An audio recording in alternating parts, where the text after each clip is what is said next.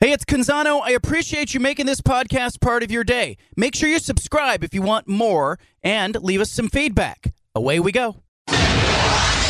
Initialize sequence. Welcome to The Baldcast, a production of John Canzano's Bald-Faced Truth. BFFT. Now, presented by High Caliber Millwrights. Live from Atlanta, here's John Canzano with The Bald-Faced Truth. It's true. I'm in Atlanta, and I'm not alone. There are a lot of Ducks fans walking around downtown Atlanta. Walked through the Olympic Park, seeing some Oregon fans posing for photographs, heading off to the College Football Hall of Fame Museum, and the flags are flying. There's some Georgia flags that were flying on cars and in parking lots. Some Georgia fans are here early as well. Big football game on Saturday. We've been talking about it since December?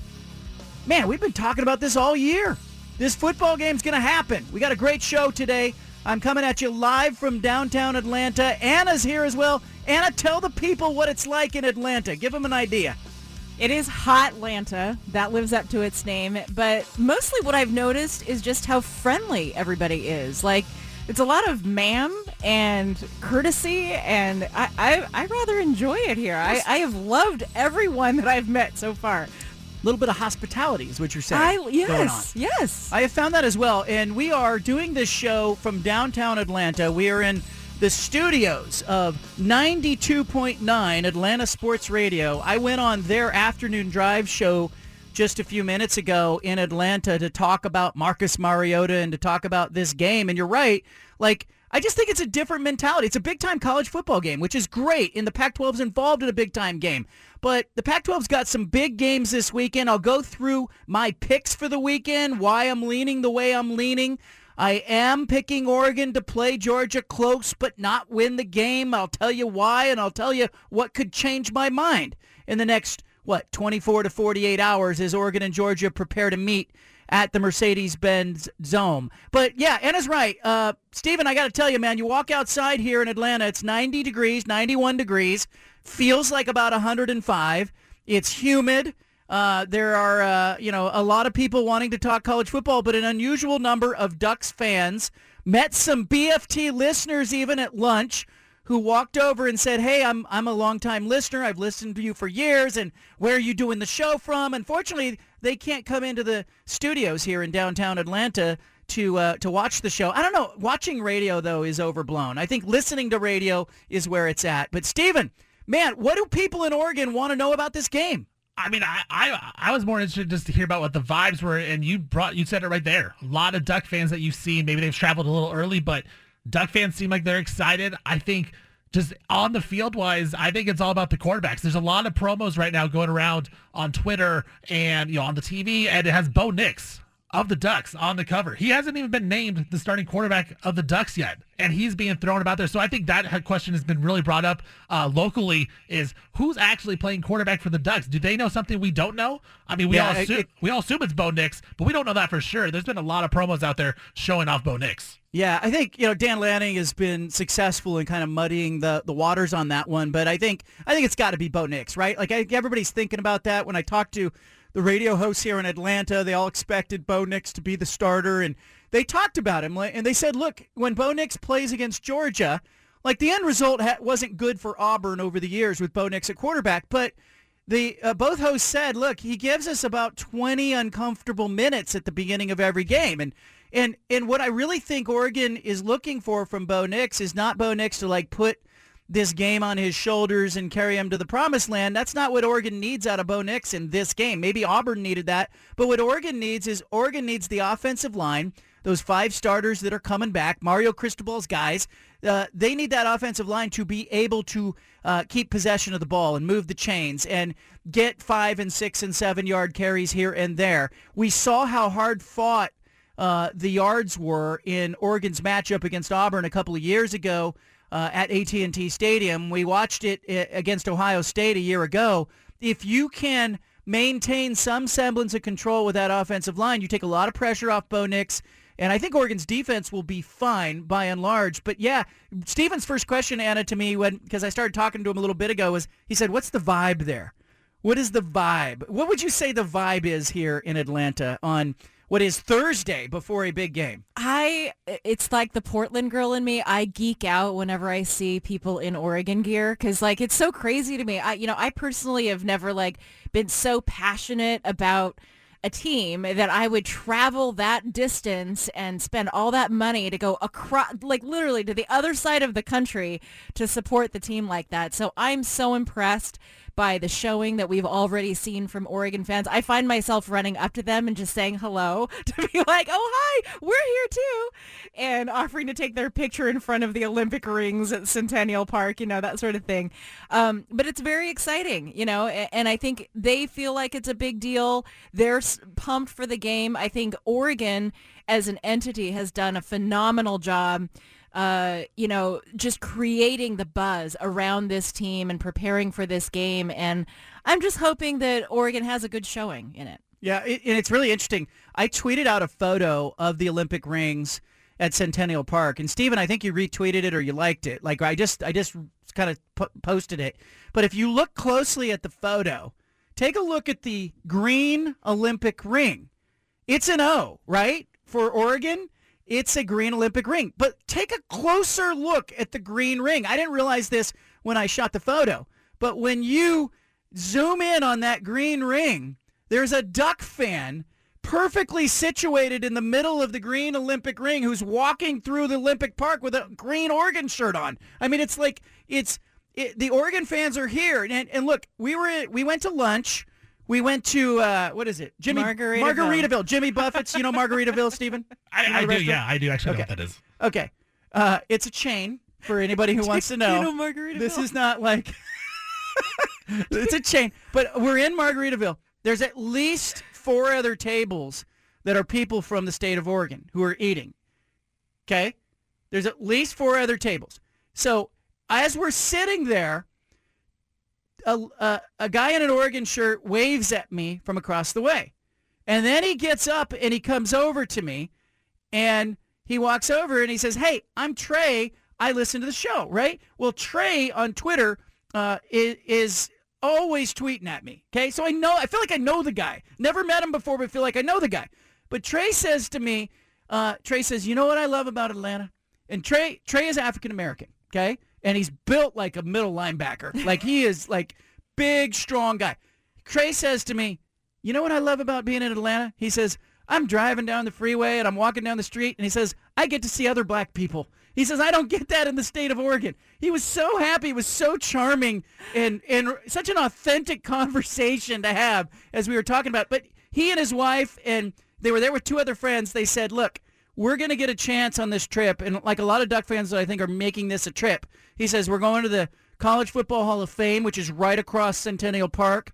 They're going to walk around. And then he said, and then comes Saturday.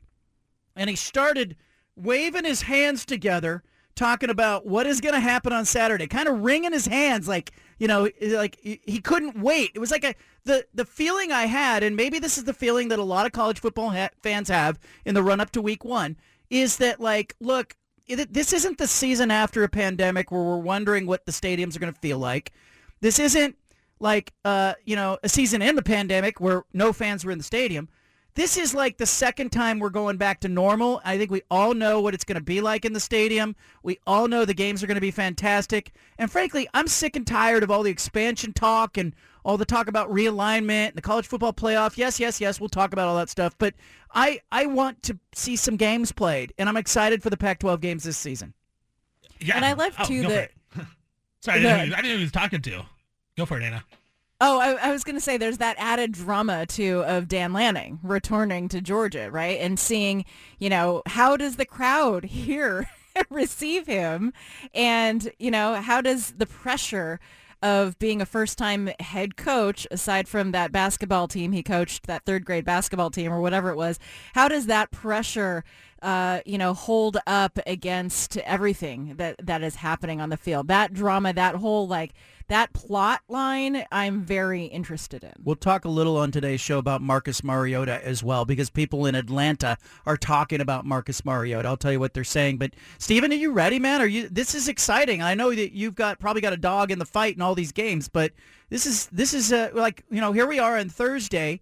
We're essentially 48 hours away from being knee-deep into college football. Yeah, no, I am super psyched about this. I mean, it seems like there's a pretty good schedule outside of even the Oregon-Georgia game, but, like we've talked about, Oregon State, Boise State, Oregon, Georgia, like those are two of the bigger games this week, and it's in the local area. So I'm really excited to see Dan Lanning in his first game because, Anna talks about the pressure on the Oregon, coaching staff and all this, but I kind of question, like, how much pressure really is on there, because it doesn't seem like there's a lot of people picking them to win, or, some people think it'll be close, but I mean, how close is it going to be? Is there really a lot of pressure on Dan Lanning right now? I just want to see how they react to everything, because it's going to be a hostile environment. I know you guys are talking about some Duck fans there, but we all know it's a road game, right? It's not a neutral site. So how did the Ducks come out and react to the crowd and everything like that? I'm just excited about the whole atmosphere, man.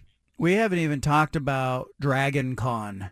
That is going on in downtown Atlanta as well. It is the basically Comic-Con, but for like dragon lovers, and they're having these conventions. 5 hotels in downtown Atlanta, 60,000 people dressed in costume. Literally, you see superheroes walking down the street, and people into Game of Thrones and The Walking Dead and all of that stuff. And as we were leaving the hotel to come to the radio studio, there was a guy and a girl, man and a woman, walking down the street. They were in tights. They were dressed as superheroes or something. I don't know what they were dressed. What were they dressed as? I'm not sure. There was a lot of spandex and shiny latex. Not a good look. Involved. Her outfit, involved fishnet tights. We've seen a lot of leather corsets. It really kind of spans the spectrum. It's funny because you've got the mix. The Oregon fans are very obvious. You can tell who they are. And alternately, the Dragon Con folks, they've got a very specific look, and you can tell who they are as well. 64,000 for the Dragon Con, 71,000 for the football game. About 6,000, about 6,500 Oregon fans are expected at the stadium. So Steven's right. It'll be a predominantly pro-Georgia crowd. Obviously, they are the defending national champions. They're playing within an hour of their campus. It is going to be a really tough environment for Oregon to be in. But I agree with Steven that if you think about the pressure in this game, it will change in 2 weeks. In 2 weeks, as Oregon is preparing to host BYU at Autzen Stadium, I think there's going to be a ton of pressure on Oregon to win that game and play well at home. But I think this one is house money. It's Dan Lanning's first game.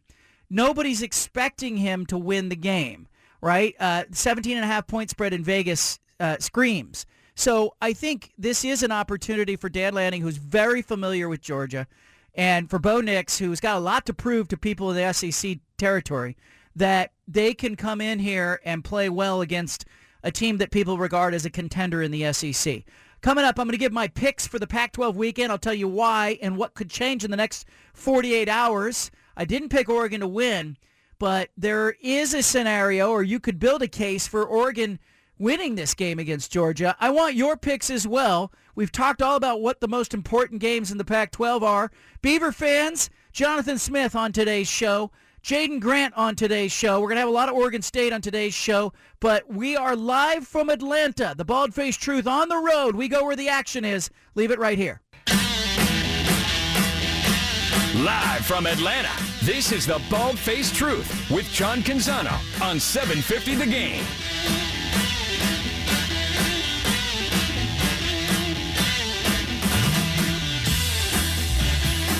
I want your phone calls, 503-417-7575. I'm in Atlanta. Anna's in Atlanta. We are here thanks to the good people at 92.9 The Game. I appreciate them hosting us here in the BFT on the road. Statewide in Oregon, I want your phone calls, whether you're listening in Eugene or Klamath Falls or Roseburg or in the Portland metropolitan area and into southern Washington. Give me your picks for the Pac-12 games. Tell me what you think's going to happen.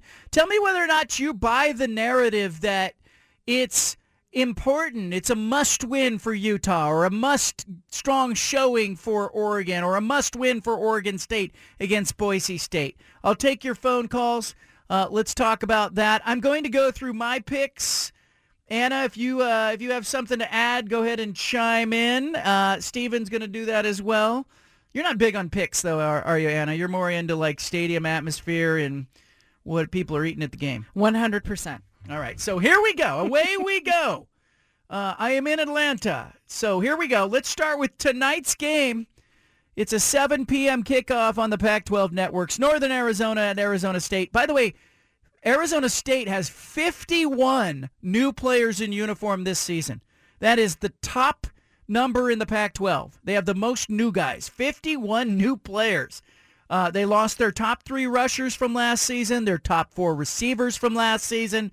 Herm Edwards, though, 6-0 in non-conference games, and they're playing Northern Arizona, 1-17 all-time against the Pac-12. I like Arizona State 38-10 over Northern Arizona. Yeah, I mean, nothing to disagree with you there. Arizona State is one of those intriguing teams we talked about. Has some talent, but lost a lot of guys. How is the program really going to function? But yeah, Northern Arizona, I think, is an easy win for Arizona State. Bowling Green at UCLA. Or actually, let's go to the Friday game. TCU at Colorado on Friday. 7 o'clock Friday night on ESPN. The Buffs are playing a Big 12 team in the regular season for the first time since leaving the Big 12. So a little bit of intrigue there. Some Pac-12, Big 12 drama this offseason. The Big 12 fans, Pac-12 fans not getting along. Commissioners not getting along either. But TCU's good. They have 8 straight wins over Pac-12 opponents. Colorado's at home, but in the middle of a rebuild. I think TCU wins this one. I had it at 31-17. Colorado struggled to score points a year ago. I think, they really struggled to get to 20 points a year ago. I think TCU is a bad matchup in week 1 for them. Yeah, this betting market has been crazy. It started out around 7. It's up to 13.5. TCU's favored now. So I actually like Colorado to keep it somewhat close. I think they lose by about 10. But I think, being at home in Boulder week 1, I think that's going to pay dividends. Colorado's going to come out and be really excited the first time. I think they keep it close, but TCU will get the win. Let's go to Saturday's early game, 11:30 a.m. Pacific time on the Pac-12 networks. It's Bowling Green at UCLA. UCLA is playing a cupcake non-conference schedule. Anna set up. You heard cupcake. So I think, look, Dorian Thompson-Robinson, this is an interesting stat that the researchers found out about. We have a research team that's phenomenal here. He is the first fifth-year starter in the history of the Pac-12 conference. He's the first fifth-year starter at quarterback in all of college football. Dorian Thompson-Robinson has 35 career starts. He gets number 36 against Bowling Green. I think UCLA is going to roll at home. I have it 41-3. Chip Kelly and UCLA in the game going, I don't know. We're pretty good. We got a lot of work to do. We got to clean up some things. But that's what I think happens. Yeah, I agree. I think UCLA has heard all the talk about USC and Lincoln Riley coming in, and that offense, when they return the quarterback, they return Dorian Thompson-Robinson, fifth-year starter. I think they put it on Bowling Green. They score a lot, and they kind of try to make a statement in week 1 that, we have just as good an offense as they do at USC. Arizona's at San Diego State, 12:30 CBS. Here's a Mountain West Pac-12 matchup, and I think San Diego State fans are probably reading too much into this game. I hear a lot of chatter about, we got to win this game because it means that the Pac-12 will take better notice. No, there's no one game or one season or even probably 2 seasons that's going to shift the mindset of a conference when it comes to either adding or not adding a program. But San Diego State, this is a big game for them. They're opening Snapdragon Stadium. I think Arizona is vastly improved. Jed Fish has done a nice job. He had added 21 players via the transfer portal in the last 2 seasons, including Jaden Delore at quarterback. The game is not yet a sellout. 33,000 seats at Snapdragon Stadium. But I think the problem, the reason why it's not a sellout is the cheapest ticket is $178, which is ridiculous to get into a college football game. I think Arizona can hang around in this one. But I think San Diego State's a little better. This was the game that gave me the most trouble when I went to make a pick. I have it San Diego State 28, Arizona 24. Maybe call me a Pac-12 homer here, but as more time's gone on, I like Arizona in this game. I think Arizona has the the upgrade at quarterback and the better coach. And I think those are two really important things, right? The coaches Brady Hoke and Braxton Burmeister, former Duck at San Diego State. I think at Arizona, Jaden DeLora, Jedd Fisch, I think they got the upgrade, or they're better at that both of those spots. And that's probably the most important thing in football. So I actually kind of think Arizona goes in there and gets the win. We've talked about how improved they are. I think they go in and surprise some folks. Oregon at Georgia, 12:30 on ABC. Dan Lanning's first game. I think this comes down to Bo Nix. If Bo Nix and Oregon's offense can move the ball, Oregon's in this game. I'm betting on them to move the ball. I think the defense at Oregon will keep this game close. I have it Georgia 27, Oregon 20, and I think it's going to be a fun game. I disagree with you on this one. I think Georgia's going to get the win by more than the spread here. My problem is I just don't know what the Oregon offense is going to do. I think that they're just going to struggle, and it's going to put a lot of pressure on that defense, which I think is really good, but they're going to have to cause a turnover or do something crazy, whether it's Flo or Sewell, get a sack, fumble, an interception, get the Ducks offense in good field position. I don't know that they'll be able to do that. I like Georgia big. UC Davis at Cal, 1 p.m. on Pac-12 Bay Area. Cal has only 3 starters from the offensive side of the ball back. Jack Plummer, their quarterback's a transfer from Purdue.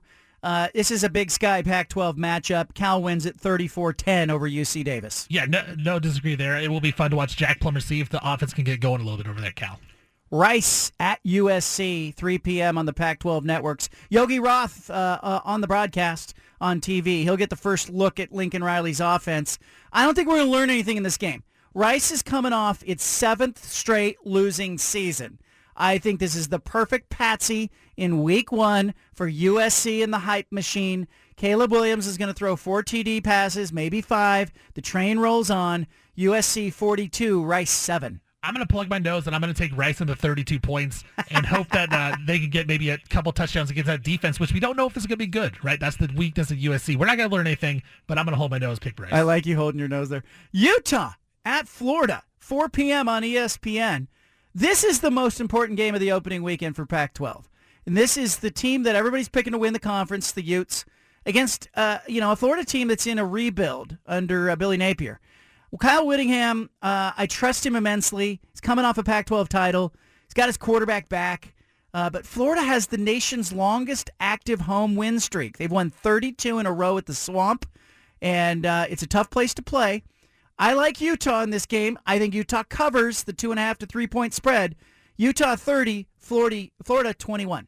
I'm going to go opposite. I think Florida's going to get the win and unfortunately knock Utah out of the top 10. I love Anthony Richardson at quarterback. He hasn't been able to stay healthy in his first year, but he's great. Billy Napier, I think it's a good hire. And Florida seemed like they quit on Dan Mullen last year, so they still have some good talent there. I think Florida's going to surprise some folks and be closer towards 9-10 wins in the SEC rather than 7, which they're projected at. Tomorrow we'll have Bill Riley, the voice of Utah Athletics, on the show from Gainesville. Colgate's at Stanford, 5 p.m., Pac-12 Bay Area. My Stanford friends are really down on David Shaw. He went 3-9 a year ago, but he's got his quarterback, Tanner McKee, back. He also has 87% of the total offensive snaps from last season back. Stanford is sneaky this year. I think they handle Colgate easily, 35-7. Totally agree. Stanford has a tough schedule, but this is the one of their easy wins that they got. I think they get this one done easy. Another easy game to call. Idaho's at Washington State, 6:30 on the Pac-12 networks. I'm excited to see Cam Ward play in this offense, but again, Washington State 35, Idaho 14. Not much of a challenge. Yeah, another game we're not going to learn much, but it will be fun to watch Cam Ward in that Cougar offense. This game is the second most important game in the conference. Boise State going to Oregon State, 7:30 on ESPN Saturday night. This is a big game. The Broncos, though, see, everybody, when you think of Boise State, I think you're thinking of Boise State from 2, 3, 4, or 10 years ago. Last year, they lost 5 games. I know they're more experienced. I know their quarterback's experienced, but I like Oregon State in this game, and if Oregon State is going to take a step forward, this is a game the Beavers win.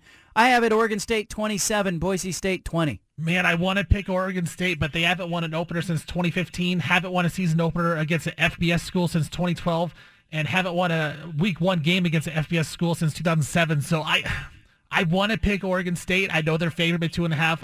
I think Boise State is going to go into Corvallis and get it done with, the half the crowd there, and Andy Avalos not feeling pressure, but, getting a little pressure put behind him. I think Boise State actually pulls the upset here. We'll talk to Jaden Grant, team captain, coming up in the next segment. Kent State in the nightcap at Washington, 7:30 FS1 broadcast. Kalen DeBoer's first game. Kent State isn't bad. They made the MAC title game last year, but Washington is 12-2 in its last 14 home openers. I think Washington rolls in this game 34-13, and I think, if it goes as I think it's going to go this week, I think the Pac-12 kind of feels okay about itself. But what do you see in that one? I agree. I'm excited to watch Michael Penix Jr. Again, we talked about this. If he can stay healthy, what is the ceiling for this Washington team? It could be higher than we're all kind of assuming. So I'm excited to watch that game. I think Washington wins easily. Let's go to the phone lines. Gary's in Tualatin. He wants to weigh in on what's going to happen this weekend. Go ahead, Gary. What do you got? Hey, John, go Ducks. Well, I obviously picked 12-0, so you know where I'm picking this one. But yeah.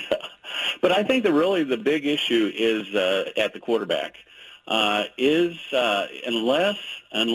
Bo is head and shoulders above Ty, you play Ty. The conservative play is to play Bo. Obviously, that's what we are all expecting. But if you want to make a mark on your team, you play Ty. And you play to the future, and then it is Lanning's team from here on out. Yeah, I wonder though if you put him into that situation in front of 71,000 people I could see bringing him in and letting him play a series. I could see him coming in and letting him play a couple series in this game. But I think Dan Lanning, the defensive-minded coach that he is not going to want to throw a kid on the stage if he doesn't know a kid's prepared for it. And we know Bo Nix can handle the stage. So I think Bo Nix is the easy decision at quarterback. And normally you do see a locker room, like some part of the locker room likes one quarterback, likes another one. I think I would be surprised if there's that kind of division right now in that Oregon locker room. Sean's in Vancouver. Sean, welcome to the conversation. Hey, so my take on kind of the Pac-12 as a whole is, for the Pac-12 to get taken seriously, all three of those teams have to win. I think if any one of them loses, the rest of the nation already views the Pac-12 as just another Mountain West or Conference USA. If they win all three of those games, maybe the rest of the nation starts to look, but even if Oregon managed to win the game, the rest of the nation won't be talking about how great Oregon was. They'll be talking about how Georgia was depleted on defense, and it's true. It's the first game of the season, and all those things. It won't be hey, look how great Oregon was, except locally, of course. Yeah, that happened after the Ohio State game in week 2 of last season. That's why I think it's really important for the games that I think the conference has to win to walk tall is Utah at Florida. And I think Oregon State at playing against Boise State. I don't think anybody's expecting Oregon to win that game outright. They're just they're curious to see what Oregon's going to be about.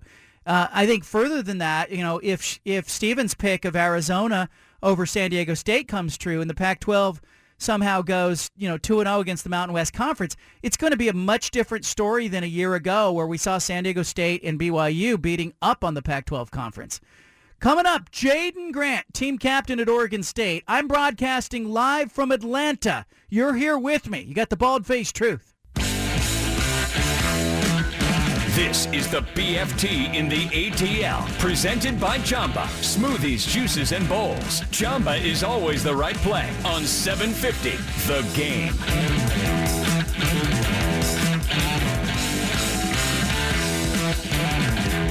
Jaden Grant, team captain, Oregon State. Just found out something about Jaden. He's got his own custom Jamba. That's right. You can get his Boba Jam. What is that about? This segment brought to you by Jamba. Jaden Grant joining us. Big game coming up this week. You're finally going to have a game. You stoked, man? Yeah, man. It's been awesome, going at it for so long in fall camp, battling with the guys. But I think we're all finally ready to, strap it up and go to war together and face somebody who's not, orange and black. Give us an idea, because you're there at practice. You can look around and see where you guys have improved. The biggest area of improvement for this team from last year to this year is what?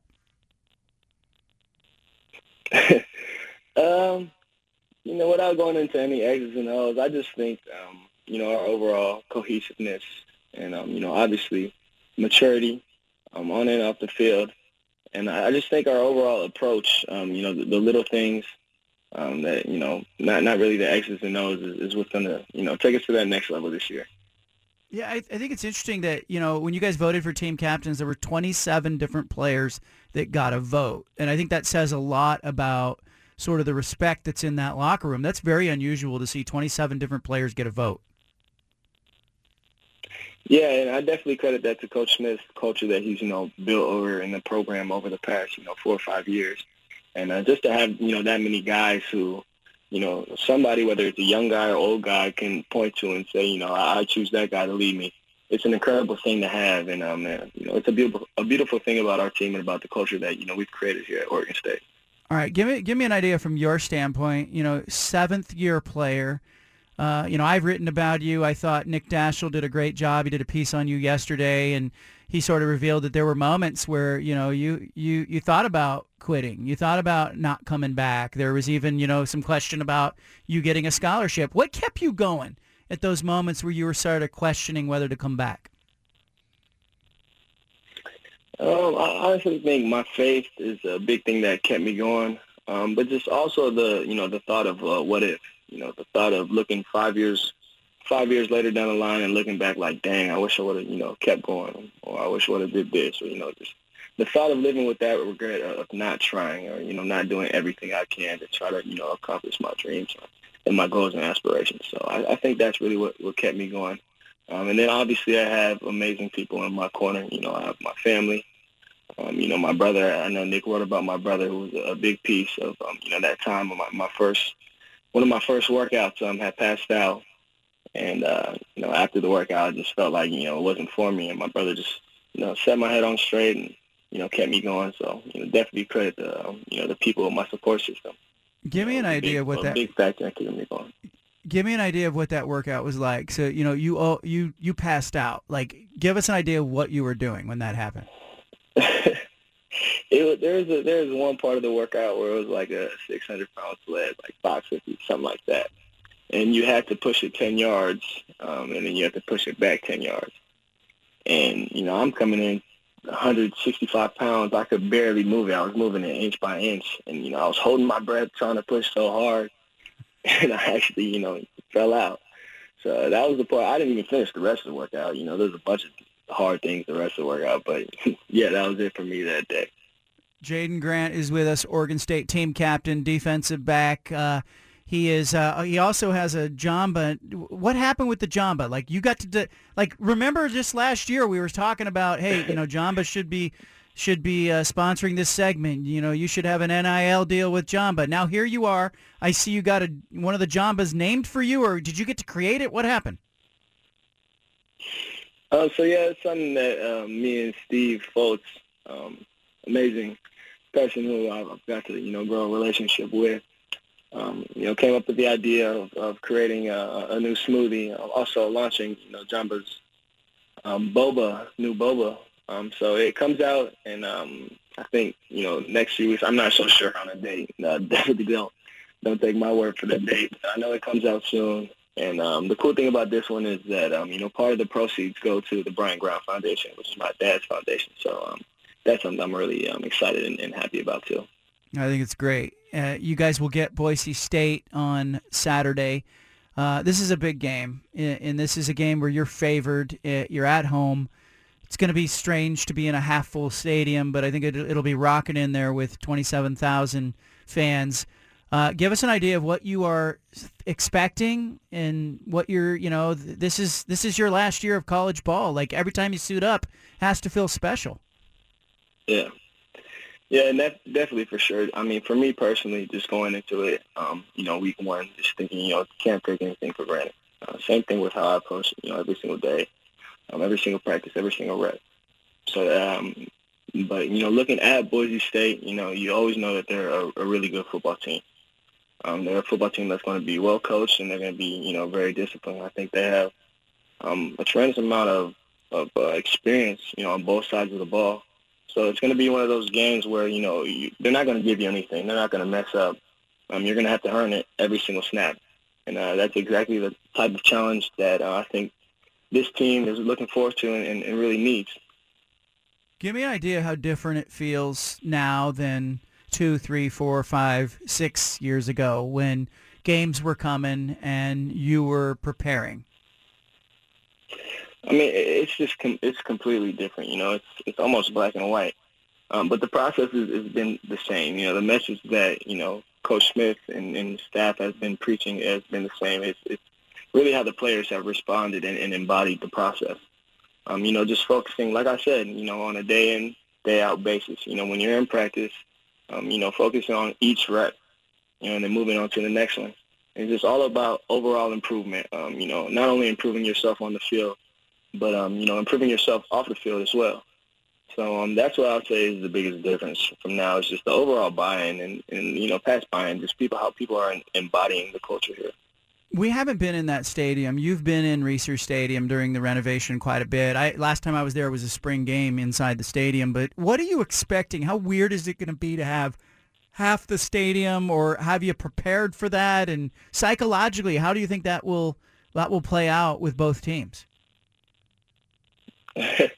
I mean, I don't think it's going to be great having, a full set of stands, 26, 27,000, however many it's going to be. And, to be honest, after that COVID year, nothing really is going to, throw us off guard. I don't think so. I think we'll be all right. I know that Reser will be rocking. All right. Film-wise, can you prep for a game like this? Do you look at last year's Boise State film? I mean, I think the advantage is Boise State's got a whole bunch of guys coming back, including the quarterback. So is there something you can get from that, or do you rely more on just, your game plan doing what you guys do well? No, you definitely look at the tape from last year. All the things you do in, film studying tendencies or wherever it may be. Boise State, like I said, they're a really disciplined team. They execute. So, you have to be on your keys and you have to be on your game, every single play. So it's just having that attention to detail to, not have success or rise the ups and downs of the game, but to try to win every single snap, one by one. You guys have never been 1-0, not in your career, not under Jonathan Smith. It's been a while. What would it mean to be 1-0 head into next week? I mean, it just means that we are 1-0, this week, which is our goal every week. So, definitely never won a opening game, and that's definitely something I, recognize. But, that's not added fuel to the fire. Like I said, stay process-oriented, day by day, practice by practice, rep by rep. And like I said, every single week, try to go 1-0. Give us one key for people watching the game. One thing you guys know you need to do well to win this game. Like one thing we should watch for. Communication. Give us an idea. Like, is that between secondary linebackers, secondary to coaching staff, communication in general? What are you thinking? Yeah, I'd say communication, just because of what Boise State does with their offense and their movements and motions and stuff like that. So just, you usually see, we've been doing a good job communicating with, body language as well as, verbal communication. So, when we're communicating well, it definitely shows. So, if we're having a good game on communication, talking to one another, it'll definitely show. All right, before I cut you loose, Jaden, and I appreciate you joining us every week. You'll be with us throughout the season. The practice stuff will wrap up here shortly, and then it'll be about preparing for the game. How do you sort of focus? What kinds of things do you do, like on the Friday night? Are you more that, is the studying done, or do you continue to kind of game plan, game film, or do you need some time away from football to kind of get your mind relaxed and focused? I think when you have a 7:30 game, it's a little bit of a balance, because you don't want to drain yourself out mentally before the game, especially having to wait so long. So I think, on those later games, you definitely find time. Some guys like to take naps, and some guys like to, go to the training room, get stretched out, whatever it may be on the road. So I think each guy has their own thing. Me personally, in those times where I do need to, take my mind off football, I like to just listen to music or, even watch other football games. Give me what's on the playlist. Give me one song so I can put on my playlist and be cool. Ooh, one song. Man, there's so many good ones. Probably Staying Alive by Drake and Lil Baby. It's on DJ Khaled's new album. I like that. All right, put it on my playlist. All right, Jaden, good luck to you. I am in Atlanta today, but I'm here for the Oregon-Georgia game. I'll be in Fresno next week for you guys in week 2. Looking forward to seeing a 1-0 Oregon State team headed to Fresno. So thanks for joining us every week. I appreciate you, man. Of course, man. Thank you for having me. All right, Jaden Grant, team captain, Oregon State, 7th-year player. We're not going to see another one. We won't. Pandemic, it would take too many factors to line up to get a 7-year player. His medical red shirts, everything that happened to Jaden Grant, man, 7 years. Wish him nothing but the best. He'll be with us throughout the season. His coach, Jonathan Smith, is coming up, top of the hour. So if you can hang out for about 10 minutes, you'll hear Jonathan Smith talk about the opener against Boise State. Our big splash, though, is next. The BFT in the ATL. John Canzano is on 750 The Game.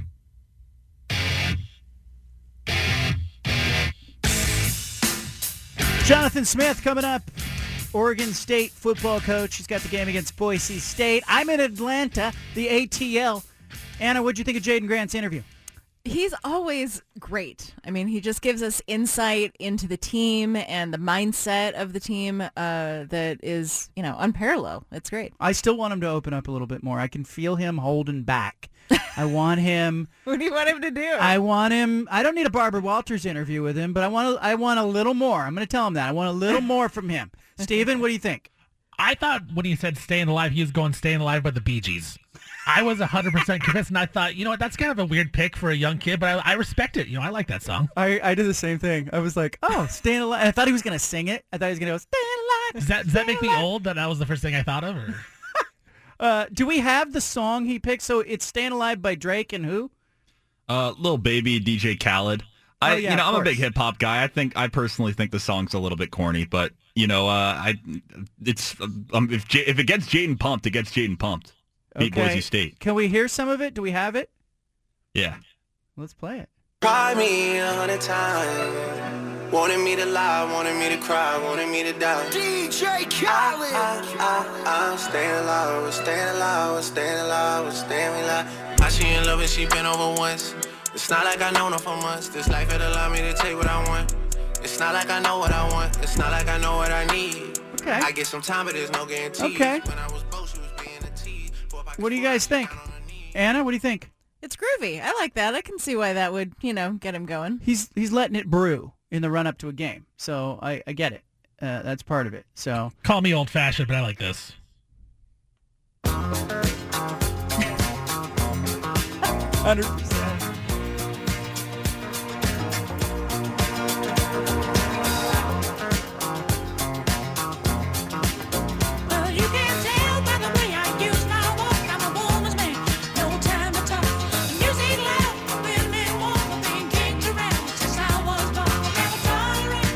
I love it. That'll get you fired up too. Maybe we need to be doing the playlist for Jaden Grant. He doesn't want our playlist. No. Like 90% of the audience thought when he said Staying Alive that was the song that he was referencing, not the Drake song. Sorry. Yeah. Let's go to Chris in Longview, who's been holding. Chris, what's on your mind? What's going on? Hey, buddy. Hey, thanks for taking my call. I love your show. Hello, Anna. Hi. I've been a Husky fan for 30-plus years, and Oregon is on a giant stage this weekend, and I'm also a Pac-12 fan. I support the Pac-12 regardless, and I think if Oregon can beat Georgia, this could put the Pac-12 on a new course. What are your thoughts? I think it would really help. I think it would go a long way, but I think the narrative that would come out of that would be very similar to the narrative after the Ohio State win in Week 2 last year. People would be wondering about Georgia, wondering what kind of season they're going to have. It's not out of the realm of possibility. I also think Washington's going to have a nice season. I have Washington down to win 8 games, and I think that's going to be a nice year 1 under Kalen DeBoer. All right, this brings us to our big splash. It's the one thing you need to know. This is the one thing you absolutely need to know today. Look at it. Where? Down there. Must be the Big Splash. Well, the Denver Broncos not only landed Russell Wilson in a trade in March, they have now apparently given him a 5-year, $245 million extension that includes $165 million in guaranteed money. It's the mega deal. It's the third most lucrative contract in NFL history in terms of guaranteed money. It's behind Deshaun Watson in Cleveland and behind Kyler Murray with Arizona. Broncos announced the deal. It runs through 2028. They did not disclose the financial terms, but Russell Wilson's agent probably wanted that out there. In a news conference, they said today that they had set a deadline to do a deal before the season. They felt some pressure. It came down to the wire. Wilson is 33. He's now under contract with the Broncos for a total of $296 million. The extension pays Wilson an average salary of $49 million. He'll make only $24 million this season and $27 million next season before it kicks in. By the way, he's entering his 11th season in the NFL. Jonathan Smith is coming up, the Oregon State football coach. He'll be joining us after the break. We'll play some Punch It audio. We'll take some phone calls. I am live from Atlanta. You got the BFT coming at you live from Hotlanta. Appreciate that you're along for the ride. BFT. Now, presented by High Caliber Millwrights. Live from Atlanta, here's John Canzano with the bald-faced truth. I'm in Atlanta, where Oregon and Georgia will be playing on Saturday. Big football game, the Chick-fil-A game. Marcus Mariota is an honorary captain, setting the stage for you from Atlanta. But one of the biggest games in the Pac-12 footprint will be taking place on Saturday night at Reser Stadium in Corvallis. It'll be Boise State against Oregon State. Here to talk about it, Jonathan Smith, football coach, Oregon State. You ready for this? Yeah, we got a day or two left here. We'll use every day we can to get ready. I know our guys are excited. It's been a long time coming. You know, you put so much work into the off season and obviously training camp, and now the game right in front of us. We're excited about it, but I definitely want to put the final details on things and be ready to go Saturday night. We want to talk about your offense, but let's start with the defense, because everybody who's going to practice is coming out of practice going, man, they're better on defense. They're bigger on defense. What are they talking about? What do you see on defense? Well, I think we are. You know, we are better. And again, saying that, we're going to go prove it, but we're longer. Our secondary experience, guys continue to change their body. I think we're more physical at the D-line position, veteran at linebacker.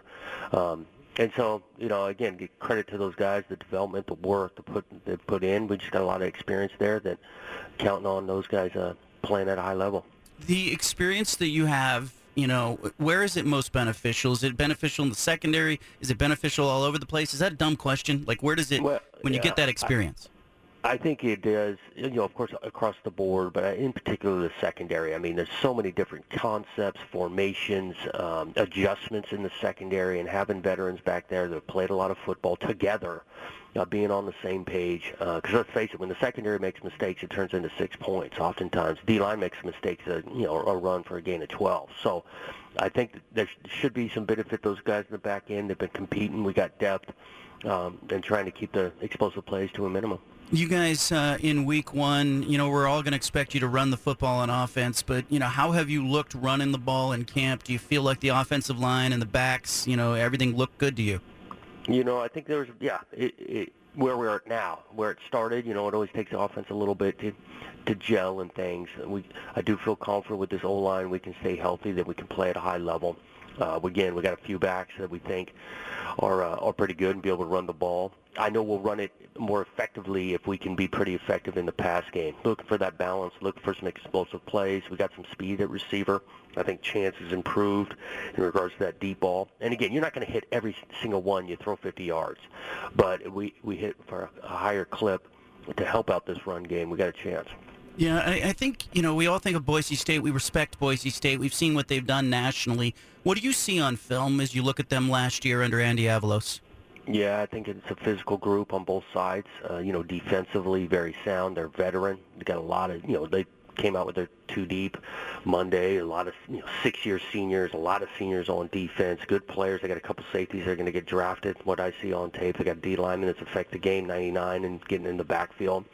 And that's been Boise for a long time. They played really, really good defense, but they did last year. They got a veteran quarterback who's thrown it a bunch. 4-year starter, smart, accurate, and now they feel like a running back who played a little bit last year. Was a really good player. Was banged up. He's completely healthy. So we got a challenge there. Quarterback that's smart and accurate. They can run the ball.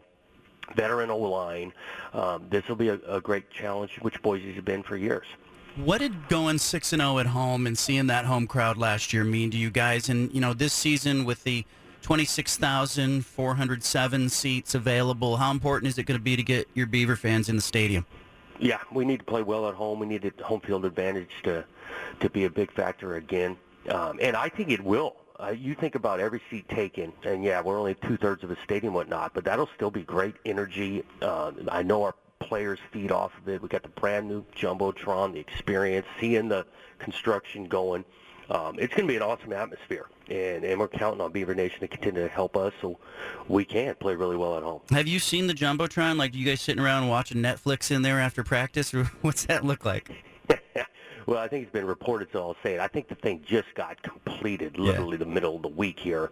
I have not seen it turned on. A couple supply chain delays or whatnot, but it is complete. I'm staring at it right now from my office, but I have yet to see it turned on. Maybe I should just wait till Saturday night to see it for the first time. It's interesting to see you guys. You're a favorite in this game. You've earned that. You had a nice season last year. Everybody wants to see you build on it, but your week 1, week 2 opponents are not easy. These are two teams that can beat Pac-12 teams. What do you need from Chance Nolan in game 1, week 1 this season? Yeah, I've talked about the passing game already. To make smart decisions with it, extend plays. Again, our aggression on 3rd, 4th downs, going to count on him in that way.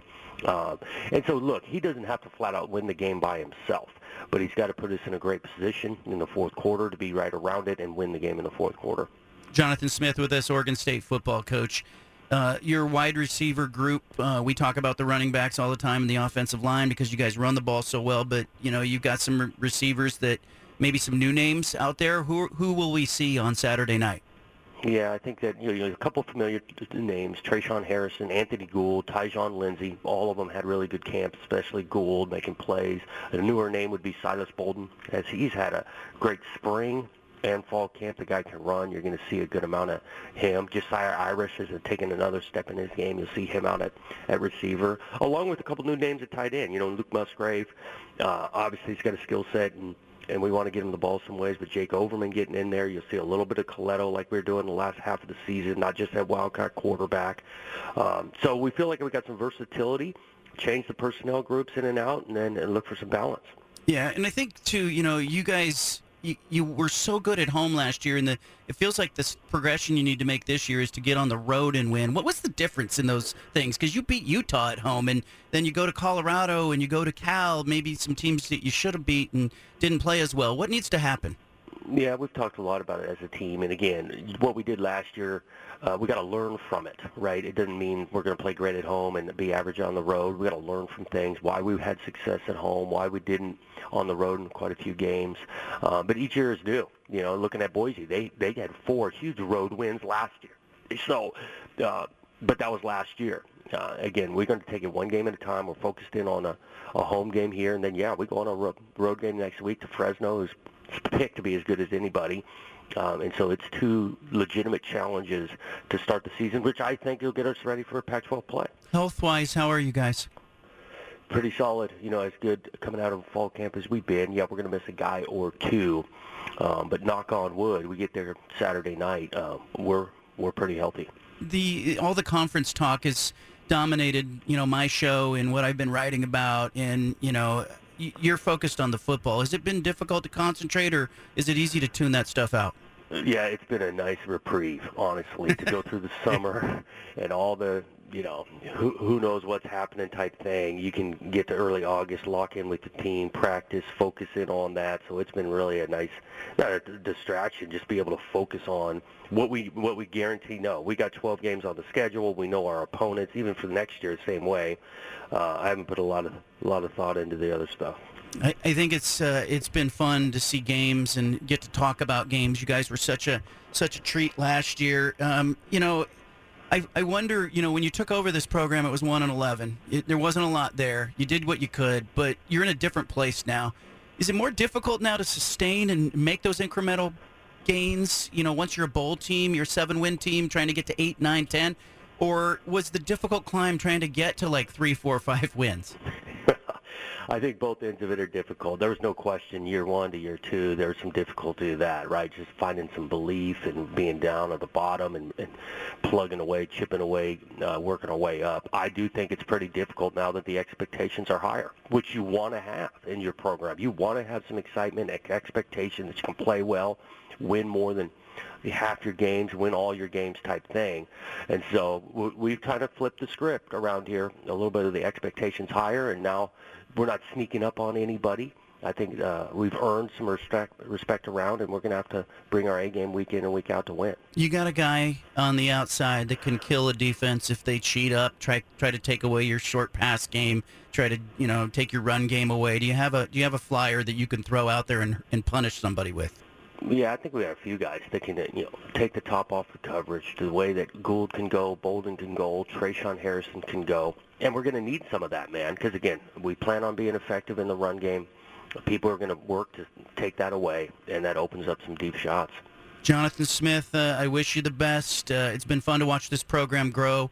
Good luck to you Saturday. Any message for Beaver Nation? Like, for people who are clamoring for tickets out there, they may be able to find a couple here, a couple there, but what does it mean? Like, again, what does it mean for you to look around that stadium on game day? Yeah, well, number one, it helps. And so I think we appreciate the energy, people coming, and I'm pretty confident it's going to be a great atmosphere. Yeah, it's going to look a little different, unique with the stadium thing going, which I think is fun for one season, but you get 2/3 of the thing, taking every seat. There'll be awesome energy, and it's going to help us. Jonathan Smith, thank you. Appreciate it, John. Fantastic stuff from Jonathan Smith, the Oregon State football coach. I love that. They'll get Boise State at home. They're a 2.5-point favorite. Oregon State is. Really important for them to start fast this season. They historically have not done that. It would be the first Game 1, Week 1 win for Jonathan Smith. He'd be 1-0 for the first time in his coaching career at Oregon State if they can win this game. I want you to leave it here. I'm live from Atlanta. You got John Canzano and the Bald-Faced Truth. You've got the home of the truth, the BFT with John Canzano, live from Atlanta on 750 The Game. Well, I'm in Atlanta, so you're in Atlanta. I'm taking you with me. I'm in the studios in downtown Atlanta of 92.9 FM. They are the flagship for the Falcons and the Braves, and I visited with their radio show hosts earlier, and they wanted to know all about Oregon, Georgia, but they also wanted to know about Marcus Mariota.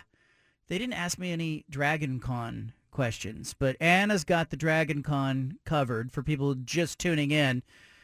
Dragon Con, basically a dragon convention going on in downtown Atlanta. About 60,000 people expected to attend that. 5 full hotels, including the Hilton, all dragoned out. And people, our Uber driver last night told us that we would see people sleeping in the park because that's what they do. There's no hotel rooms left available, or maybe they're too expensive. And so the dragon people, is that what we call them? Is it mean to call them the dragon people? I don't think so. I think they'll take it as a compliment. Yeah. We rode the elevator with a couple of dragon people. They looked exactly what you thought they would look like. Yeah. The dude was, do you see what he's holding? What, like a sword? No. You didn't see what was in his arms? No. What? He had enough alcohol. Oh, yeah. To inebriate our whole crew. Yeah. He had like 2 cases of beer. He had a bottle of vodka. He had some flask sticking out of his pocket. He did, yeah. And then you asked him, like, who's the most biggest celebrity you saw at Dragon Con today.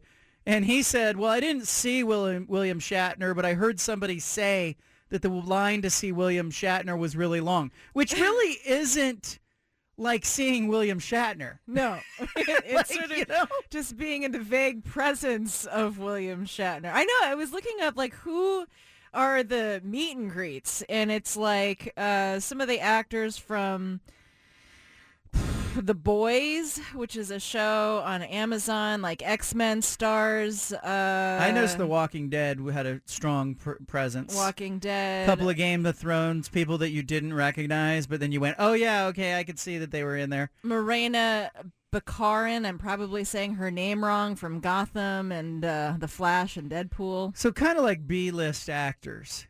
Yeah. Why don't they just call it B-list con? No one would show up. You know? Plus William Shatner, James T. Kirk, Captain Kirk, the Enterprise. It's very entertaining, though. It's going to be great people watching for the next few days. Yeah, Let's just put it that way. I would grab a bench in downtown Atlanta, but it's about 90 degrees, and it feels like a sauna out there. And by the way, if you're not used to that, I am not acclimated to that heat. I'm sure the people of Atlanta are like, what's the big deal? It's 90. Yeah, it's a little warm, but I feel like I'm walking into an oven. Well, yeah, it's 75% humidity, so that's the difference. It's 90 in Portland today. You know, it's 90 in the Northwest, but it's not 70 to 75% humidity. So. I heard you talking with somebody here at the station about the game, and I love that you didn't know that the game was being held indoors. Yeah, well, it's at a stadium that has a dome. Yeah. Right. Yeah, it's indoors. It's like air conditioned. It's like being inside a shopping mall. Okay. It'll be fine. Yeah. It'll be a cool, balmy 72 inside there, you know. And that thing, you can't miss it as you come into Atlanta. I mean, it looks like a spaceship. It does look like a spaceship. It's pretty cool. Yeah. Pretty cool looking. We got the football covered. You have the Dragon Con. Yeah, covered. I'll be on the Dragon Con beat. Here's what the hosts on 92.9 The Game in Atlanta wanted to know. Steven, you're going to love this. They wanted to talk Marcus Mariota, and guess what their biggest question was about Mariota? Ooh, I have no idea. They wanted to know, he's a really nice guy. He has a reputation of being a nice guy. He gives granola bars out to homeless people. He makes his bed in the morning. You know, he hears an ambulance or a fire truck. His parents told him as a kid, if you hear an ambulance siren, you say a prayer to yourself. Like he's a nice human being. They wanted to know, is he a leader? You know, because in an NFL locker room, is he a leader? Why is that so important? That was the same damn question that Justin Herbert got in the run-up to the draft. Yeah, is he too nice of a guy? Like that's a problem? I don't know. I don't understand that. He's a competitor, though. Don't you see Marcus Mariota as a competitor?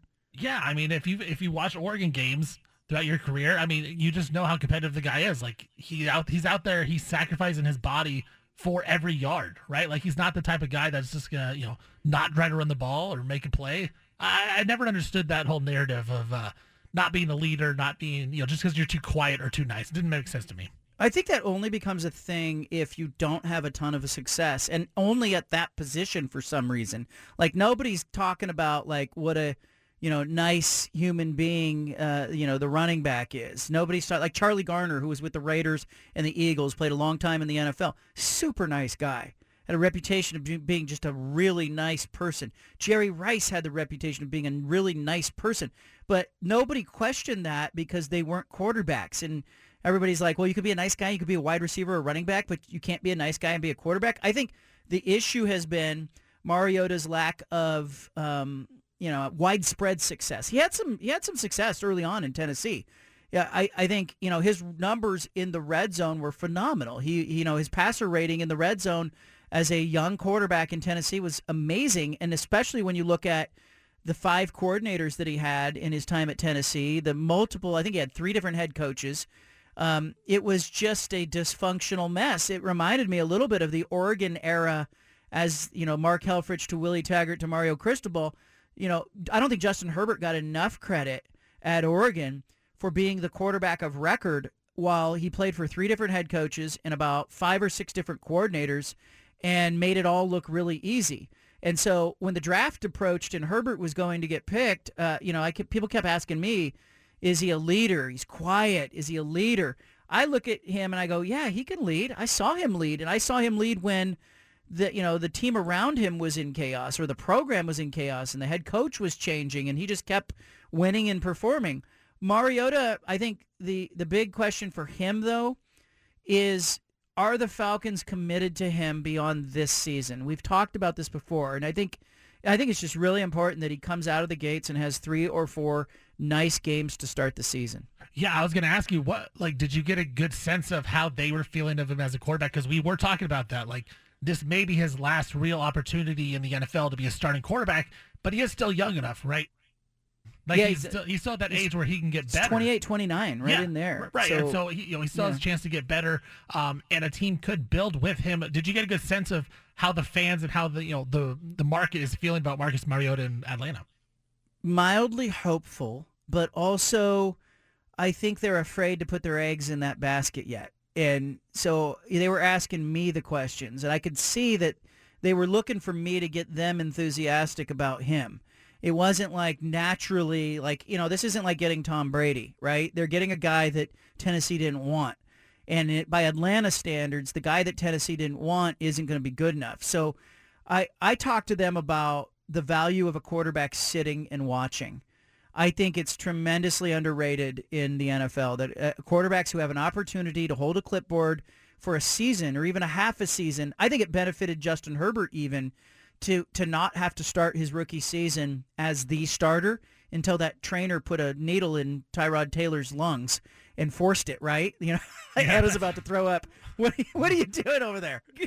Yeah.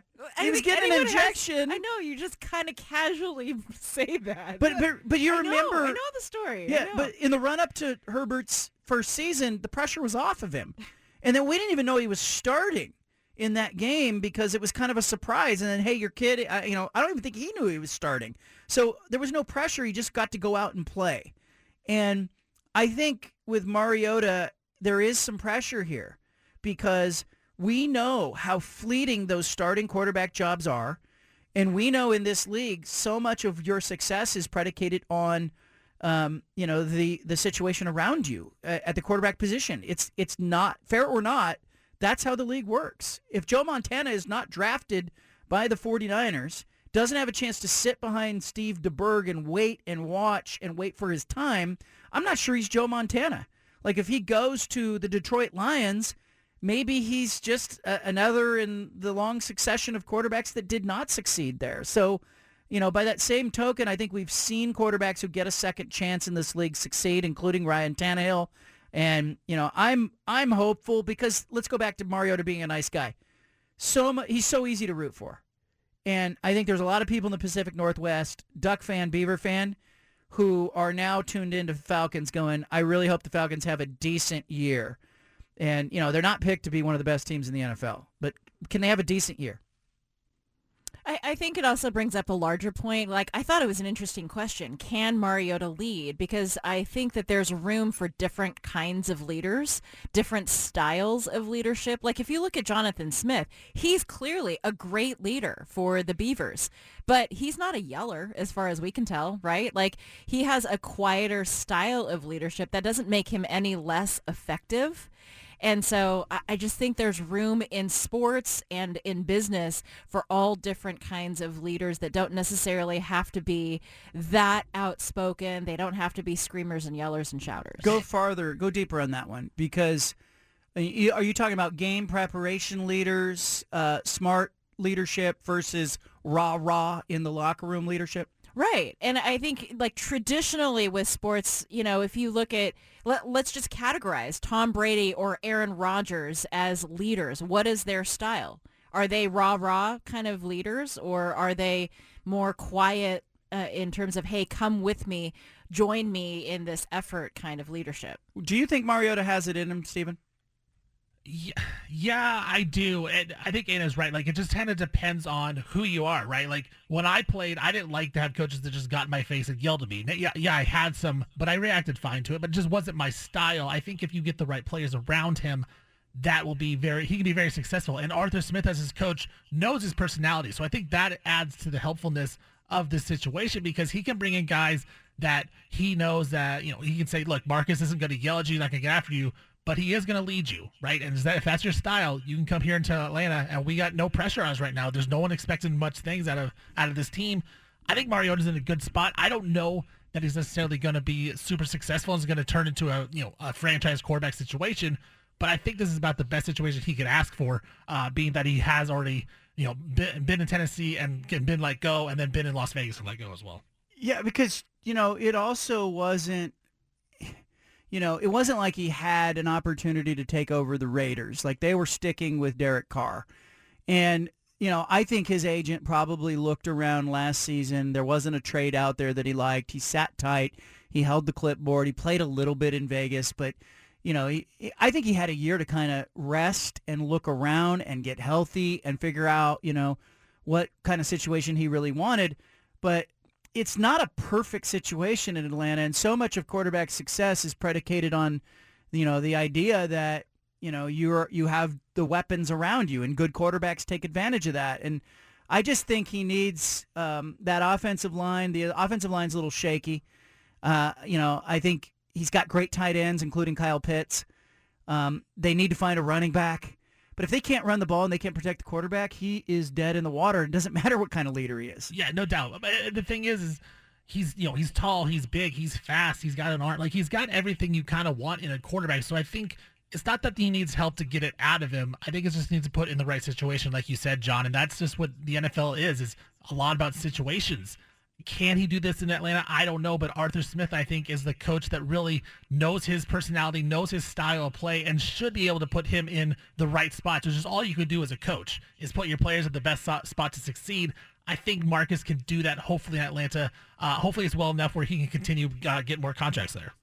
To play devil's advocate, though, I mean, aren't true leaders able to bring a team success almost regardless of the people that are in place? Like, true leaders are able to bring the best out of what they have and achieve victory despite, the tools that are in place? To a certain extent, but if he's flat on his back every other play and they have no time to throw the football, I think you're right in that true leaders elevate people around them and make the best of the situation around him.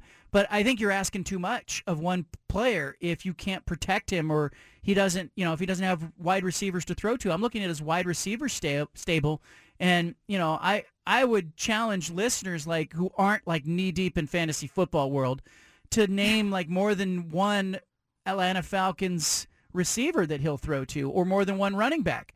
And to your point, Anna, about Jonathan Smith being more of a cerebral leader. Listen to this scene in the locker room last year. Remember when they beat USC? They upset USC, put 45 points on USC. Here was Jonathan Smith in the locker room. I think sometimes we don't get to hear these guys this way, or maybe they don't want us to hear them this way. But here's Jonathan Smith in the locker room. Hey, you earned this. You guys earned this. But hear this. We ain't done yet.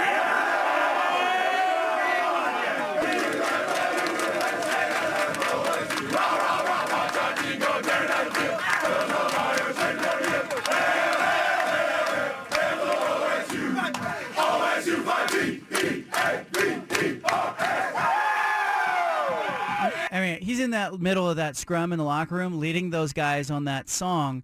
And I love that we get moments like that, because I think we get to see some of these leaders maybe like we don't get to see them otherwise.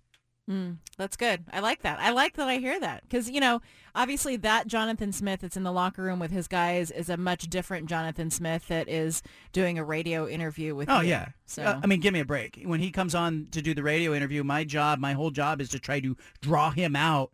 And his whole job is, don't give Boise State anything to talk about. Don't give them any bulletin board material.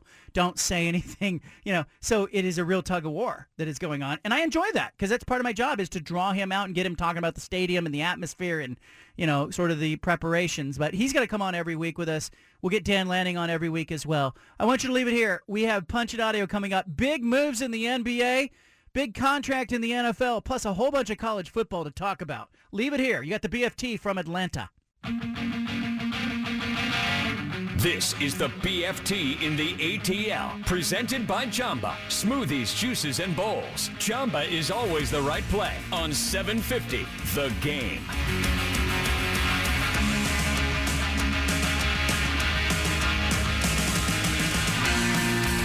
Well, I'm broadcasting from Atlanta. I am in downtown Atlanta. The Ducks will be here taking on Georgia on Saturday. You can watch the game on ABC. It is a 3:30 kickoff Pacific time. It'll be a 12:30 kickoff, or excuse me, it is a 12:30 kickoff Pacific time. It's a 3:30 kickoff here. Is that right? Do I have that right, Stephen? Yes. Yeah, that sounds right to me. Eastern time, whatever. Yeah. We are going to play some Punch It audio. We'll talk about the Ducks and the Bulldogs. We will be live again tomorrow from Atlanta. I will take you where the action is. Big interviews on the show. We had Jonathan Smith and Jaden Grant from Oregon State on earlier. We'll go heavier on the Ducks and Georgia on tomorrow's program. We'll even visit Gainesville, Florida tomorrow as Utah is preparing for Florida, and we'll check in with the Utah program on tomorrow's show as well. All right, let's play some Punch It.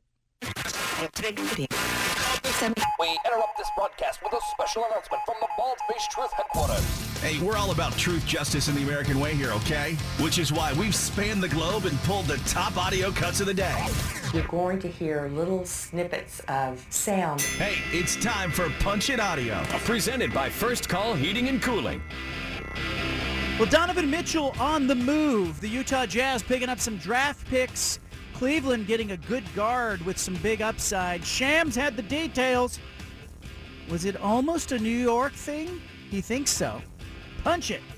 This wasn't something that I think came out of thin air. The Jazz, in their heart of hearts, I think looked at the Knicks as a viable trade partner. They saw their 4 unprotected first-round picks. They had 4 protected picks. They had young players.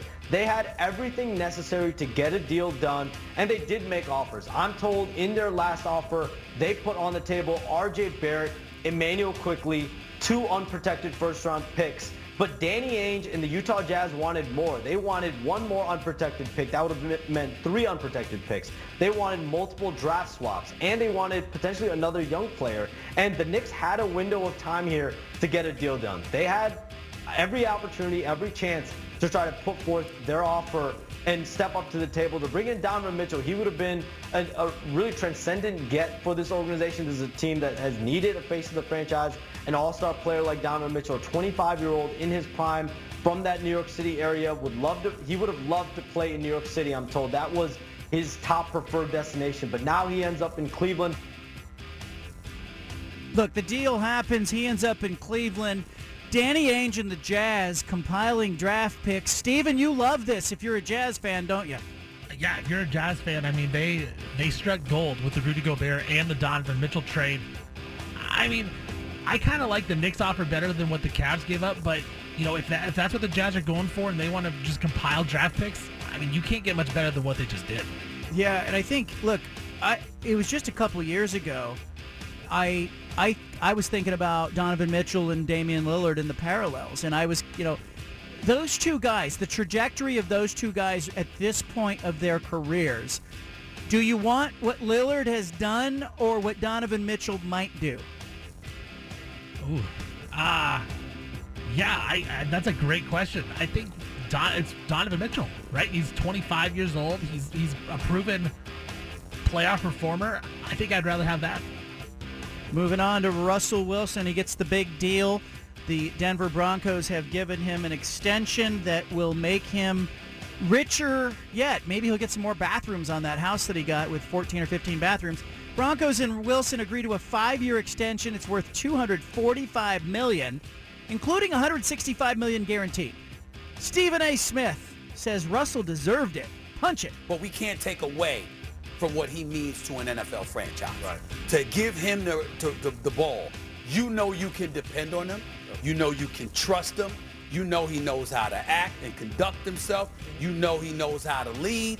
And when you take all of those intangibles into consideration, you combine that with his level of production, and then you take into account the absence of production you've had from the quarterback position since Peyton Manning retired, there is nothing to talk about. Not only does he deserve this money, I don't think the Denver Broncos had much of a choice. I disagree with not having much of a choice. They have Russell Wilson under contract. But we know it's a quarterback-centric game. We know the Broncos wanted Russell Wilson happy. And we know this is a franchise, an NFL franchise, that is in transition of ownership. You know, they are auctioning off the franchise, changing ownership hands. They're looking for stability. Russell Wilson gives them stability. I don't think anybody's going to question this deal, given his track record. But, man, that's a lot of money that they are passing out in the NFL. Speaking of quarterbacks, let's go to Chance Nolan. He'll get the start for Oregon State against Boise State on Saturday, Reser Stadium. 26,407. It's a sellout, Oregon State says.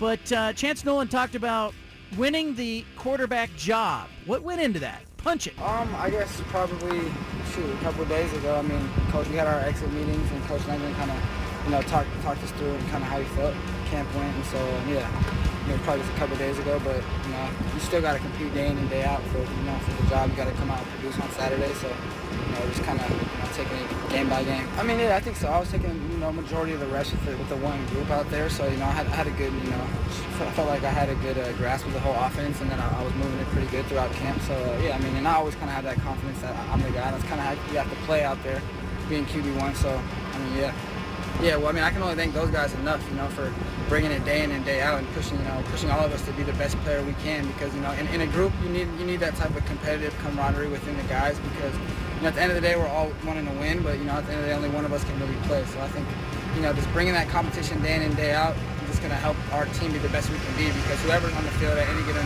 moment, we know that they've been, day in and day out competing with some of the best guys in the conference for sure. So. Chance Nolan, it's really interesting. I tweeted some of this out just a few minutes ago, but statistically, he was a little better last year than I gave him credit for. The top 5 quarterbacks in passing yards. He was 3rd in the Pac-12, behind Anthony Brown Jr. and Jaden DeLora last year. He had more passing yards than Cam Rising at Utah. Passing touchdowns. He was 3rd in passing touchdowns. Cam Rising had 20, and Chance Nolan had 19. Dorian Thompson-Robinson had 21.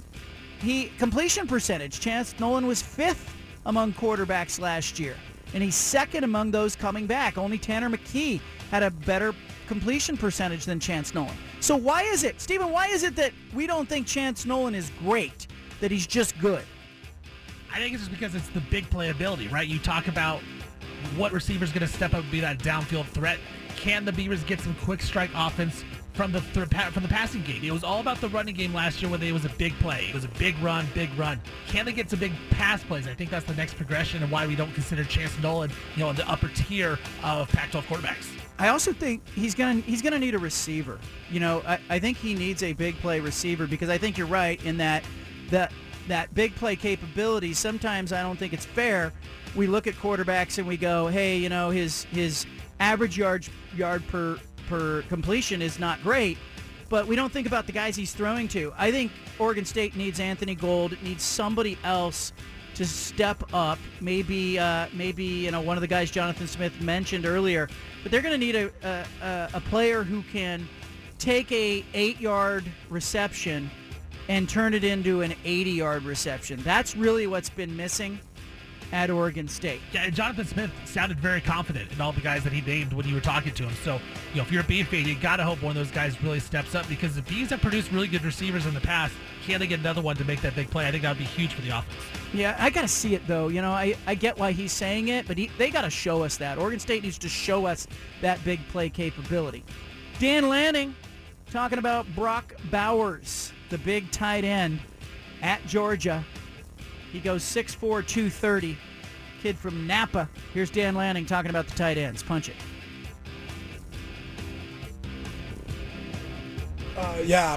Brock has a tremendous work ethic, but he catches the ball well and he runs like a wide out. It's just really unique when you're talking about a guy that's over 220 pounds, that moves like he moves. He probably would run as fast a 40 as any, several of their other wide outs, which is pretty impressive, his ability to move and what that looks like. Yeah, look, the tight ends at Georgia, the offensive line at Georgia, the defensive line at Georgia. I was talking to the radio guys here in Atlanta, and they said when Kirby Smart was hired from Alabama, he came through the doors and he said, we got to get bigger. Georgia got bigger.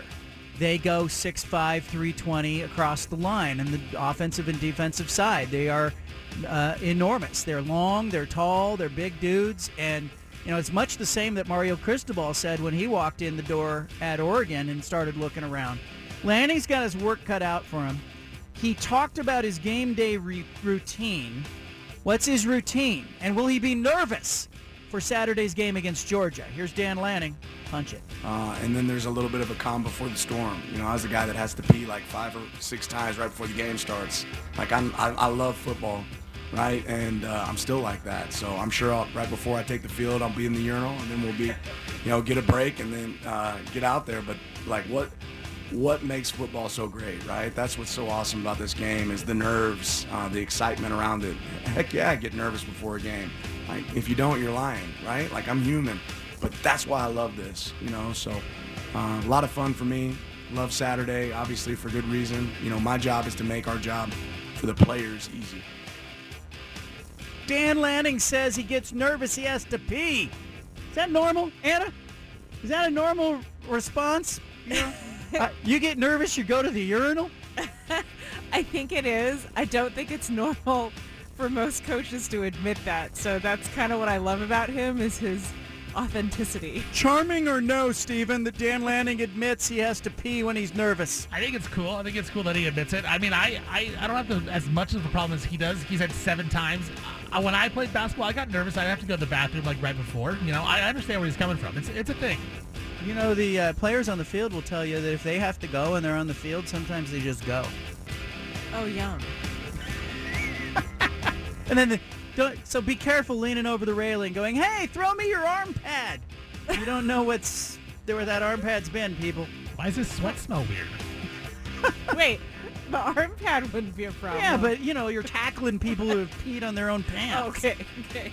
Kellen Clemens, the Oregon quarterback, told me that he has stood in the middle of Autzen Stadium during a timeout out on the field with 45,000 plus people in attendance at Autzen. And he said he just looked around and realized he had to go. And so he just peed. I don't know why, but I think about my next thought is the people who love to spread ashes, like their loved ones' ashes, onto that same field. That's true. It's not sacred ground out there, people. That's all I'm saying. Finally, Greg McElroy talking about the matchup at quarterback for Georgia. Stetson Bennett, he's got the experience. Here's McElroy giving the scouting report on Bennett against Oregon's defense. Punch it. Well, I think the biggest thing is it's going to be a new-look Georgia team, and Roddy just referenced the challenges that they may have in the secondary, the challenges they may have on defense, so they might have to score more points. So I want to see how does Stetson use his matchup advantages. If there's one thing that you can look at this Georgia team and say they are totally different from last year, is that they have not one but 2 great tight ends, headlined by Brock Bowers, who's a matchup nightmare. He's like Gronkowski, maybe not quite as big, but has speed that rivals that of a Graham, Jimmy Graham back in the day. And then at running back too, they have really good receivers, so I don't want to overlook them. But the matchups are created with tight ends and running backs. They have 2 running backs in Milton and McIntosh that can create a lot of problems against linebackers in coverage. So how do they use the matchup advantages to their disposal and create one-on-ones with favorable matchups involving Bulldogs against less than favorable matchups involving Ducks? Yeah, and look, if I get nervous during the game, I'm going to run to the urinal. But here's the bottom line. Oregon's defense, especially the linebackers, Noah Sewell and Justin Flo, those 2 guys in particular, I'm not concerned about them. Those guys are going to play on Sunday. Those guys are good. If they stay healthy, they'll be a factor in this game. So I think they can be incredibly disruptive. I don't think the matchup is at all about Stetson Bennett and Georgia's offense against the Oregon defense. I think it's the other way around. I think it's, Oregon's offensive line against Georgia's defense. If Oregon's offensive line can run the ball and stay on the field a little bit, and Bo Nix, gets comfortable back there, Oregon's in this game.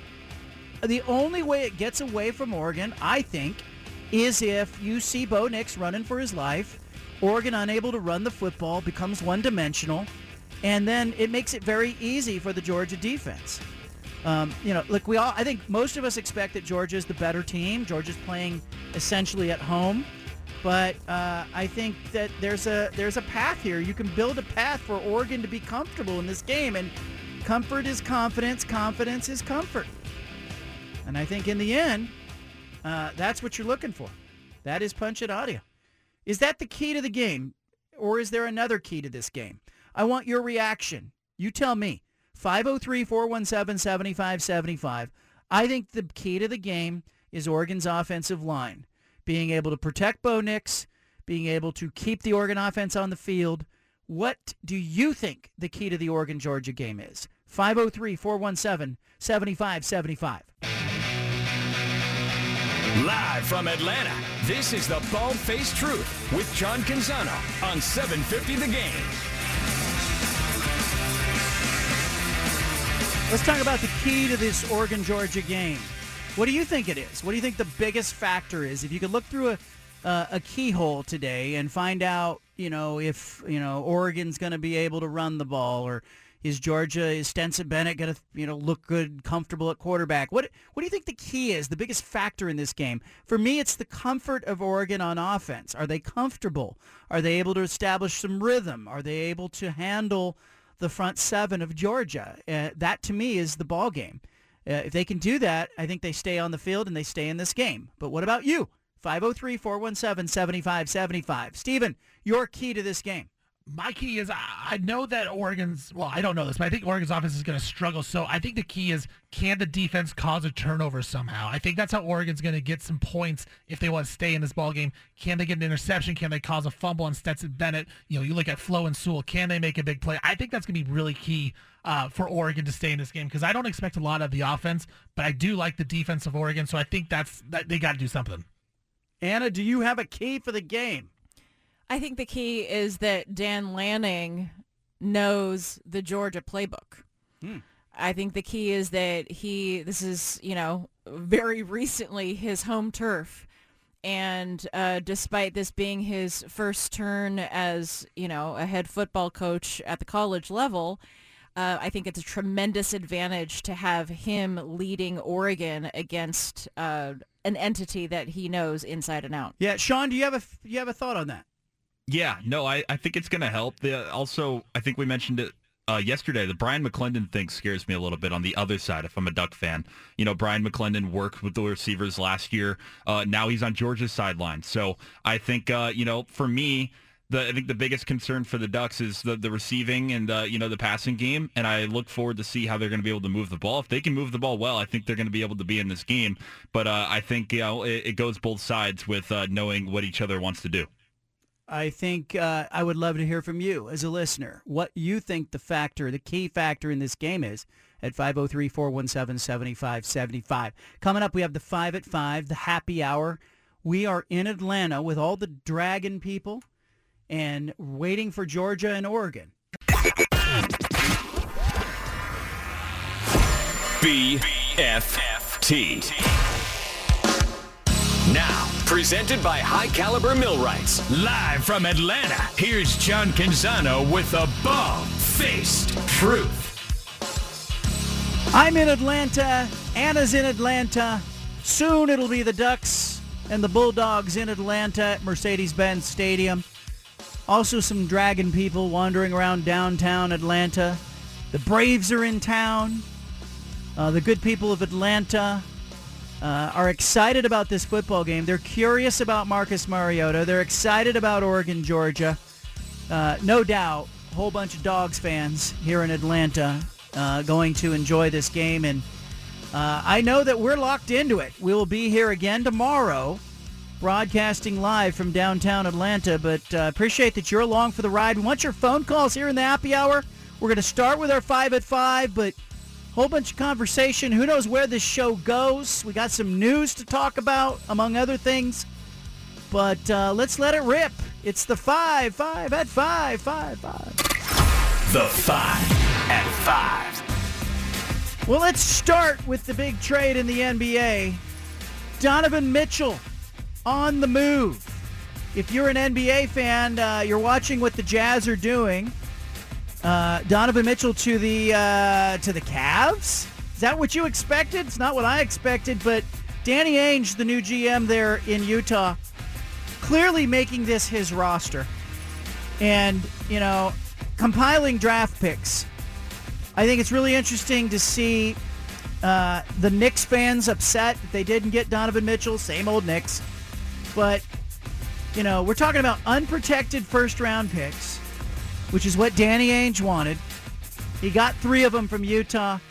Mitchell wanted to trade to New York, apparently, but ended up in Ohio, which he thought was better than Utah. It'll be interesting to see what he can become and how good Cleveland can be. I think right now, I have Cleveland as about the 6th best team in the East. Am I being too ambitious there? But I think they got better, and they mortgaged a little bit of their future. Anna, number 2 in our 5 at 5. Go. I'm fascinated at the who's who in Serena Williams' box at the U.S. Open.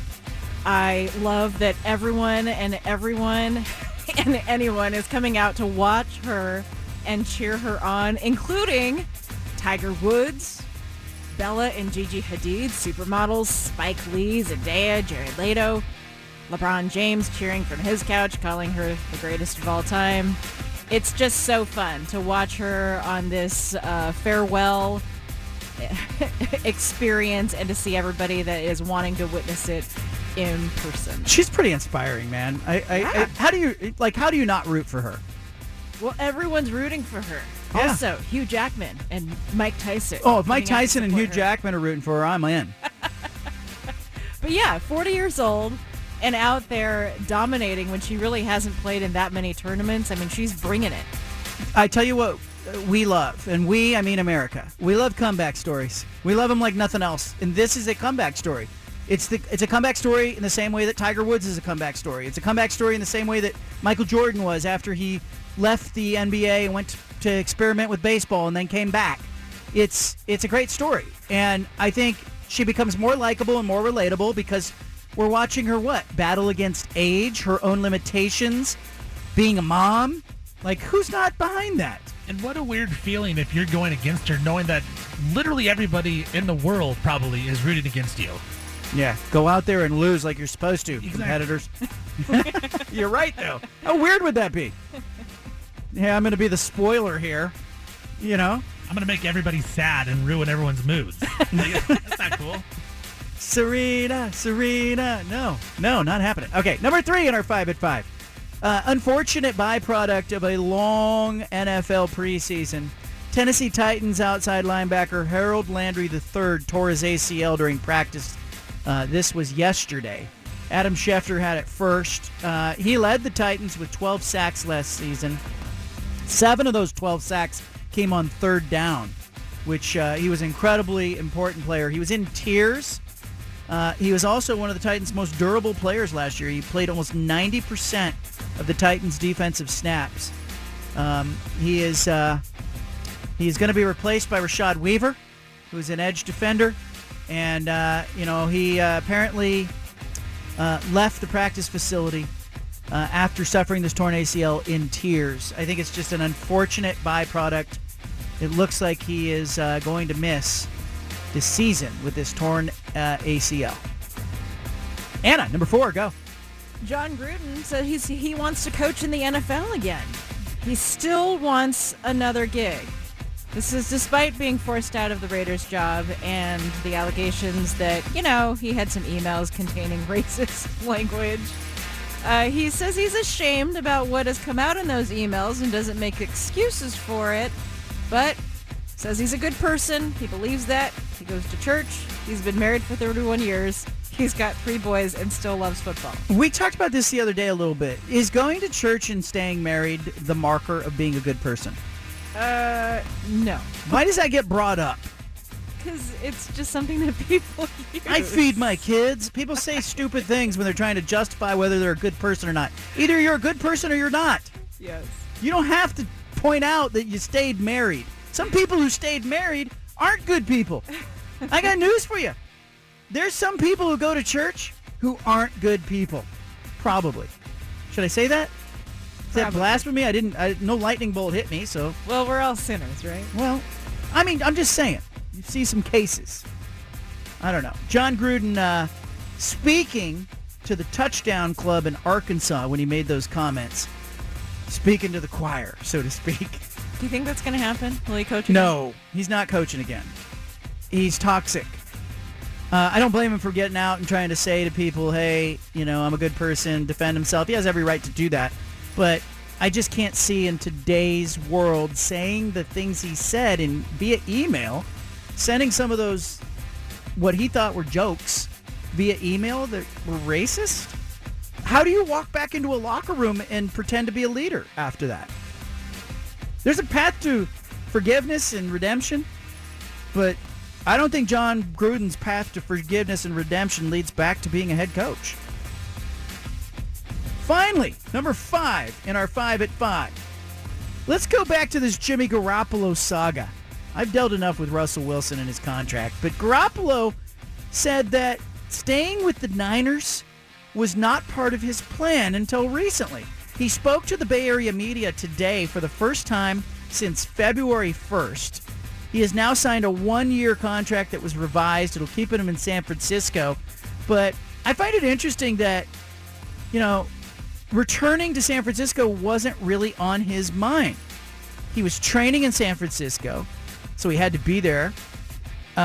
He was still under contract in San Francisco, so he stuck around.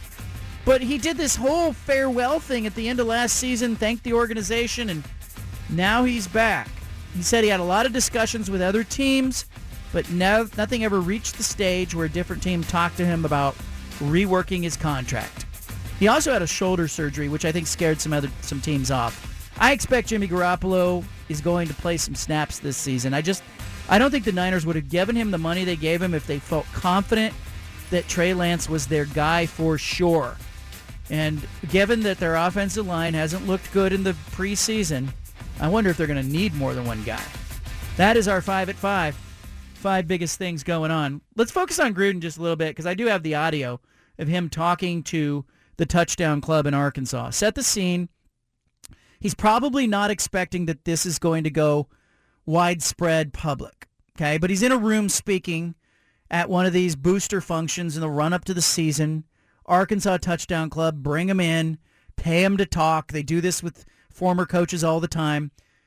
Here's what Gruden said. I'm ashamed about what has come about in these emails, and I'll make no excuses for it. It's shameful.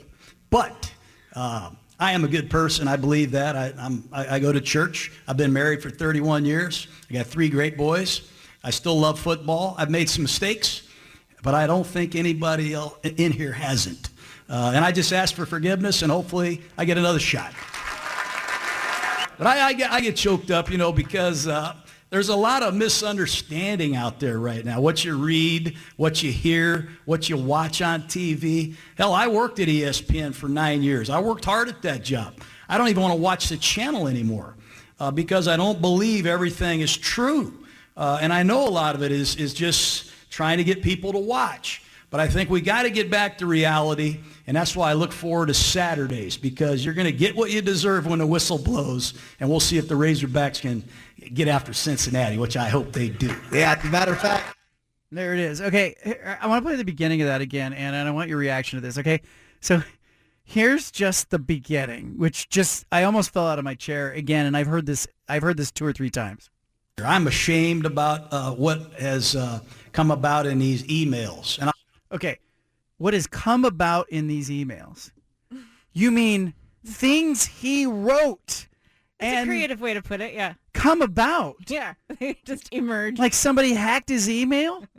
And then here's his thing. Okay, so he says, I'm ashamed. I'll make no excuses for it. It's shameful. But I'm making no excuses. It's shameful. But that's a big but. Yeah. That's a Kardashian-sized butt. That is a Kardashian butt. I am just a little surprised that this isn't causing more of an uproar. He's not apologizing. He's not really even owning it. And then he goes on to say he's married, he goes to church, and he's got 3 boys. Those are not the things that I want to know if I'm trying to determine if somebody is a good human being. That doesn't refute what he said. What could he have said that would have been better than this. I'm not making racist remarks anymore. Yeah, that's solid. I've looked at my heart.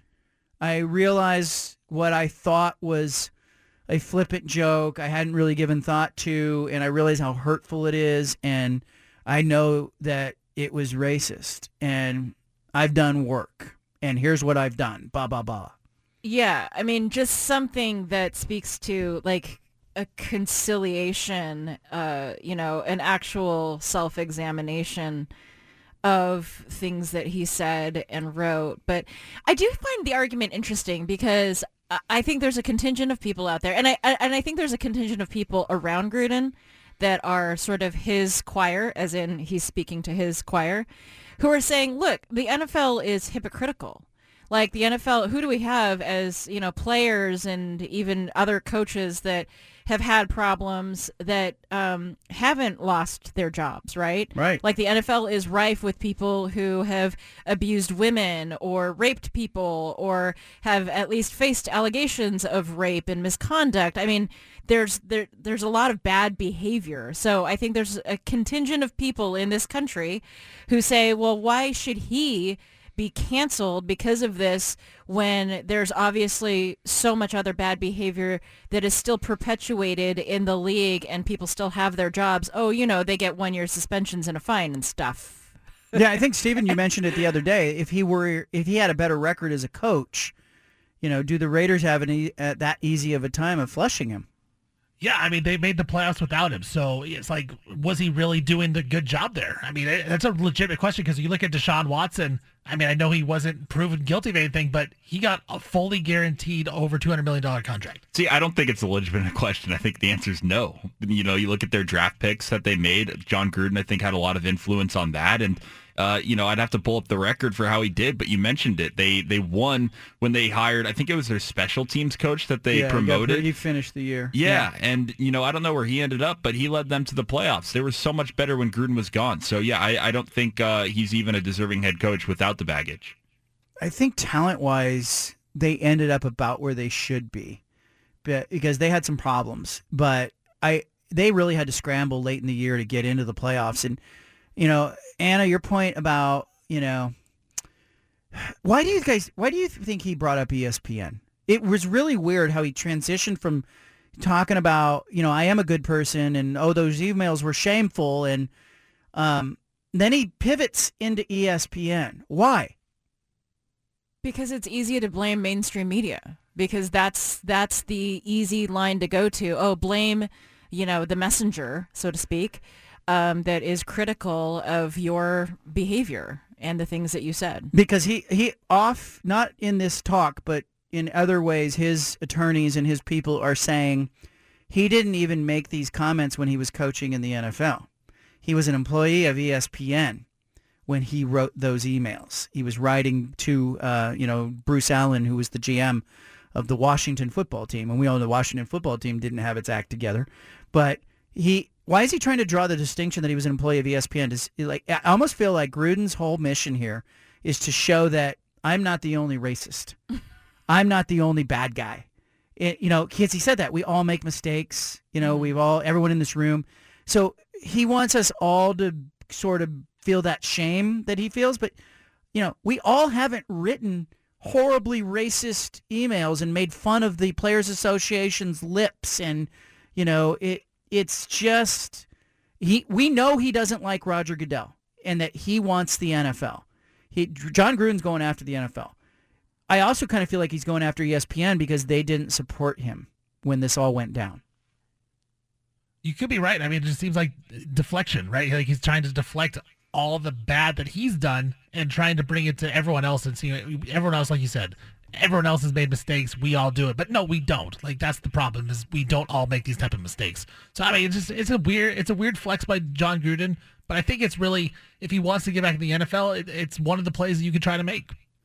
I think Gruden probably never thought these emails were going to get public. And I think the better tactic for him, look, he's got to come to grips with the fact that no NFL team's going to hire him. If he's going to get back into coaching, it's going to be at some mid-major program like Lane Kiffin or Steve Sarkisian, or he's going to end up at FIU or Florida Atlantic or somewhere that he can come in and try to rehabilitate himself. You're gonna have to follow Art Briles on the path back to redemption, and Lane Kiffin. It's not going to happen by going public and trying to say to people, I'm a good person and look at all these other bad people. Nobody's buying that at this point. And I think part of that dynamic in his remarks was exactly the audience. As you introduced the clip, I think it's one of those situations where we've seen it, where public speakers, we've seen it where there was, someone who was talking to what they thought was a limited group on Zoom and opened up in a way that made them incredibly vulnerable and created a lot of bad press, because I think that people in particular settings forget when they feel like they're speaking to a semi-private group that those comments will be made public, very public, and that will come back and bite them in the butt. And, let's even forget like what has already happened in the past and what has been revealed. I think what is key for Gruden is how effective would he really be as a head coach moving forward? How is he going to recruit? Like, how in the world is he going to recruit? Free agent's not going to want to play for him. Right. But he was in Vegas. Like, Vegas recruited itself. Yeah. But I just think there's a big problem for him in that even if he got an opportunity, I think it's going to have to be small enough stage where it's a no-brainer. It's going to have to be like, New Mexico State hires him. It's going to have to be some school that really can take a flyer without taking the backlash. But how? How in a sport that is predominantly black would any black player want to go play for him? I'm not saying they would want to, but I think that if he's going to go back and try to rehab his image, he's going to have to go to a low enough level where they would be enamored with the idea of just hiring a John Gruden and giving him that opportunity. I think that's the only coaching job he could get at this point. Or it's going to take somebody in, and I don't think this is going to happen. Like Nick Saban has a wonderful reputation of sort of rehabilitating coaches. He took Steve Sarkisian, he took Lane Kiffin, and the blessing of the Pope down at Alabama was enough for people to go, okay, it's good or whatever. But I just think the sins of John Gruden are too big for any major program and anybody like that. No, like nobody's going to want to be associated with that. And that's on him. And by the way, it's not what happened with those emails. You wrote them. And if you didn't write them, say I didn't write them. But we all know he wrote them. What came about? I don't know what came about when I walked into that bank and robbed it. I feel like our kids are going to figure that one out at some point. Is there any chance he gets back in the media? That's hard. I think that's even harder. Media. I think that's even harder. I think, look, O.J. Simpson's got a Twitter account. Like let's start with that as like the rock bottom. John Gruden could do his own YouTube channel. There would be an audience for it. No one would hire him. Media, Fox. You know. But I mean, Urban Meyer, they put Urban Meyer on TV. Yeah, exactly. Why not? But I think he's got a lot of work to do. And as Anna said, I think there needs to be some contrition there before he can get there. Let's leave it here. You got the bald face truth statewide. Leave it here. This is the BFT in the ATL, presented by Jamba. Smoothies, juices, and bowls. Jamba is always the right play on 750 The Game.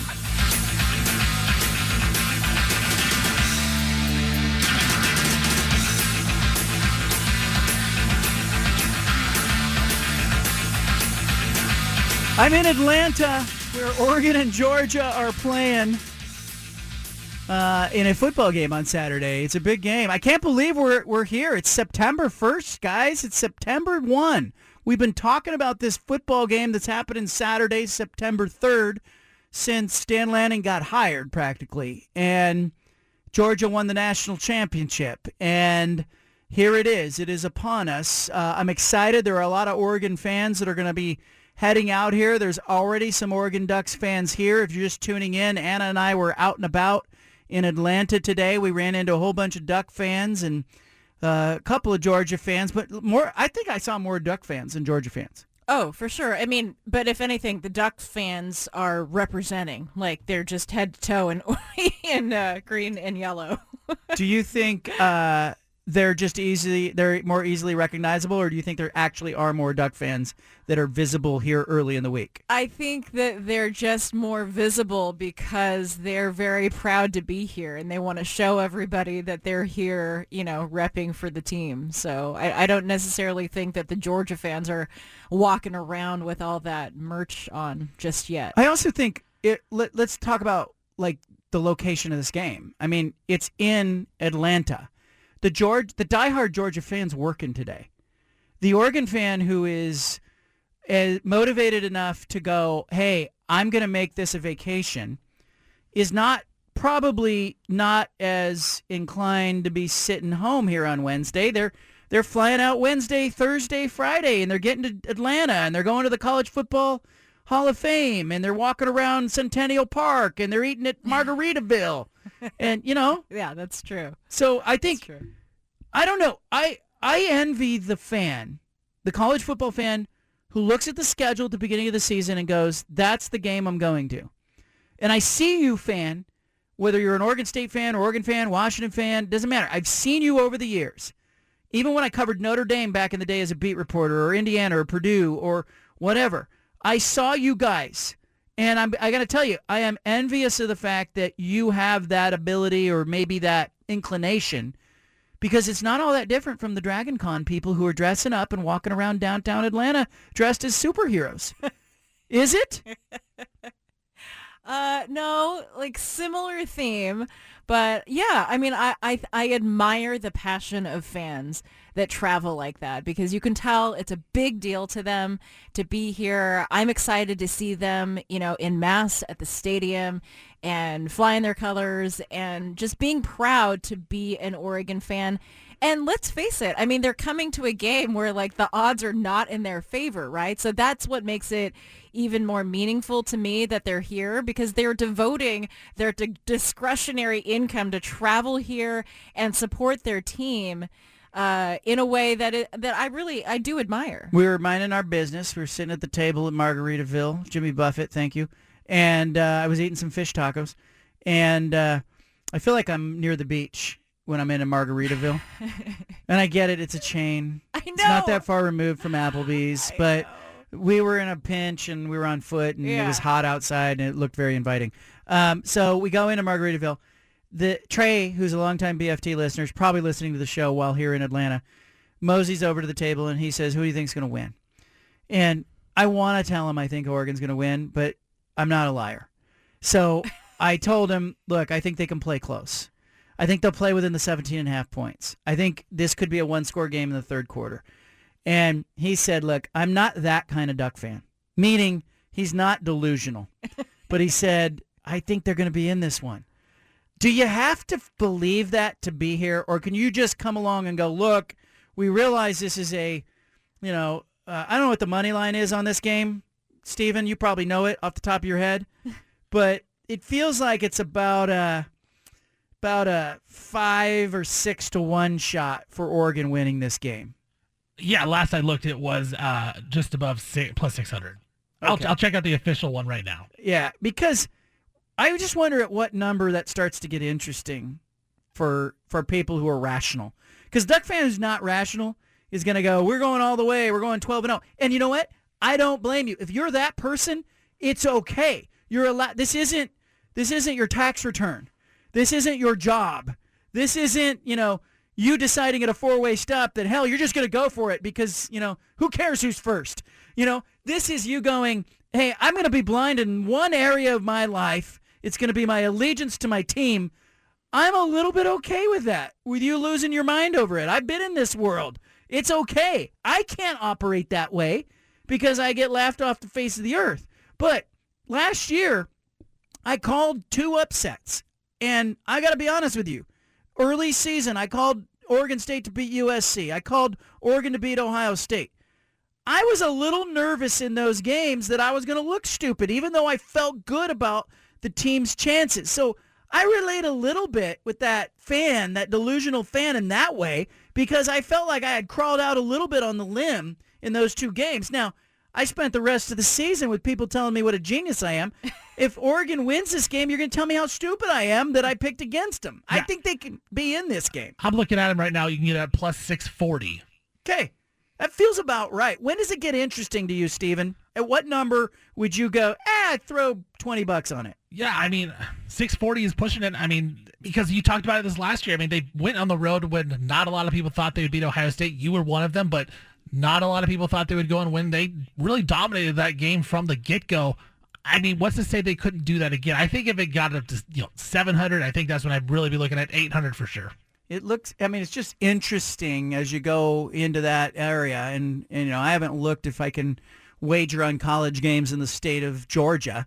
But I know in the state of Oregon, it's one of the ongoing frustrations. I want to hear from you. If you want to weigh in on the Oregon-Georgia game, here's your chance. I'm in Atlanta doing this radio show. You're along for the ride. You're here with me. It's like, 91 degrees today outside in Atlanta. It's humid. But, I'm telling you, it's now 83. It's 8:32 p.m. It's 83 degrees and humid here in Atlanta. The football game will be Saturday. I want your phone calls on it. 503-417-7575. The BFT in the ATL. John Canzano is on 750 The Game.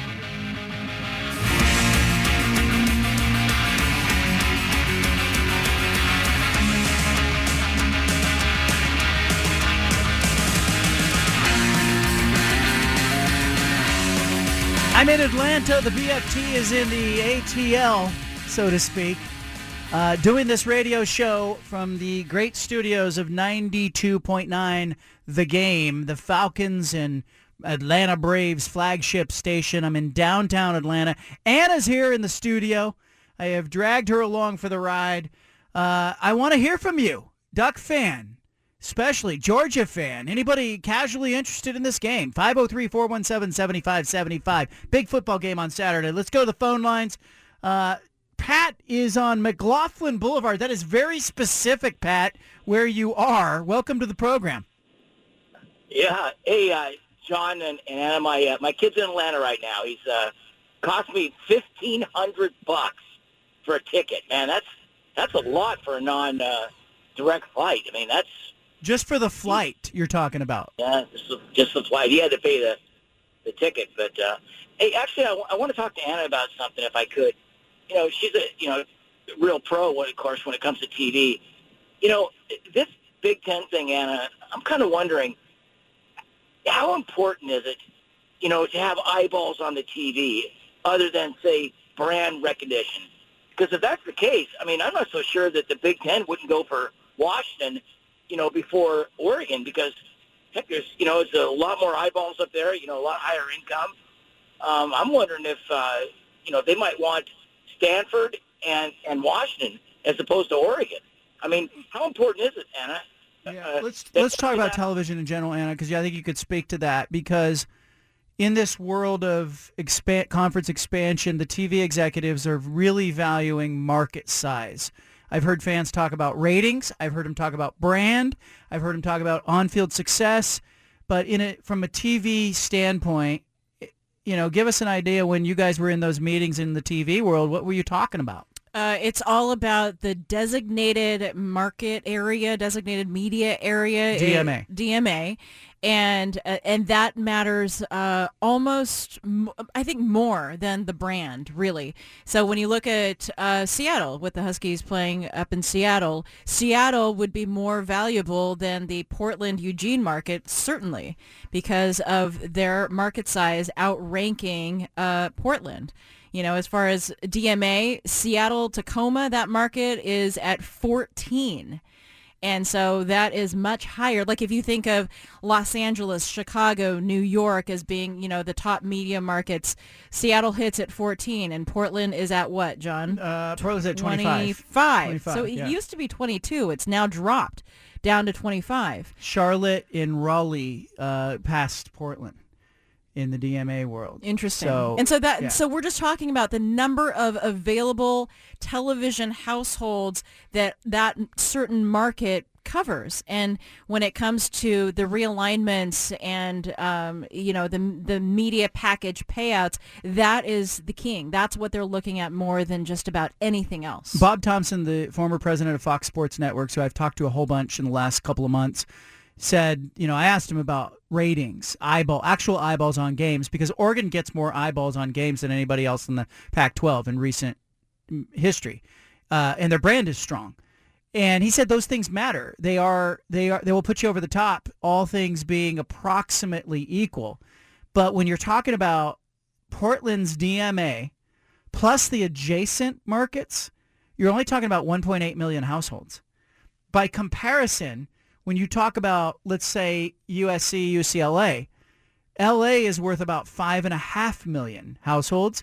The adjacent market's another 2 million. You're talking about 7 million households. So you're talking about almost a 7-to-2 ratio of the LA schools versus Oregon. But I think the reason why Oregon and Washington get grouped together is, one, you got geographic proximity. Two, you've got the brand of Oregon, the brand of Washington.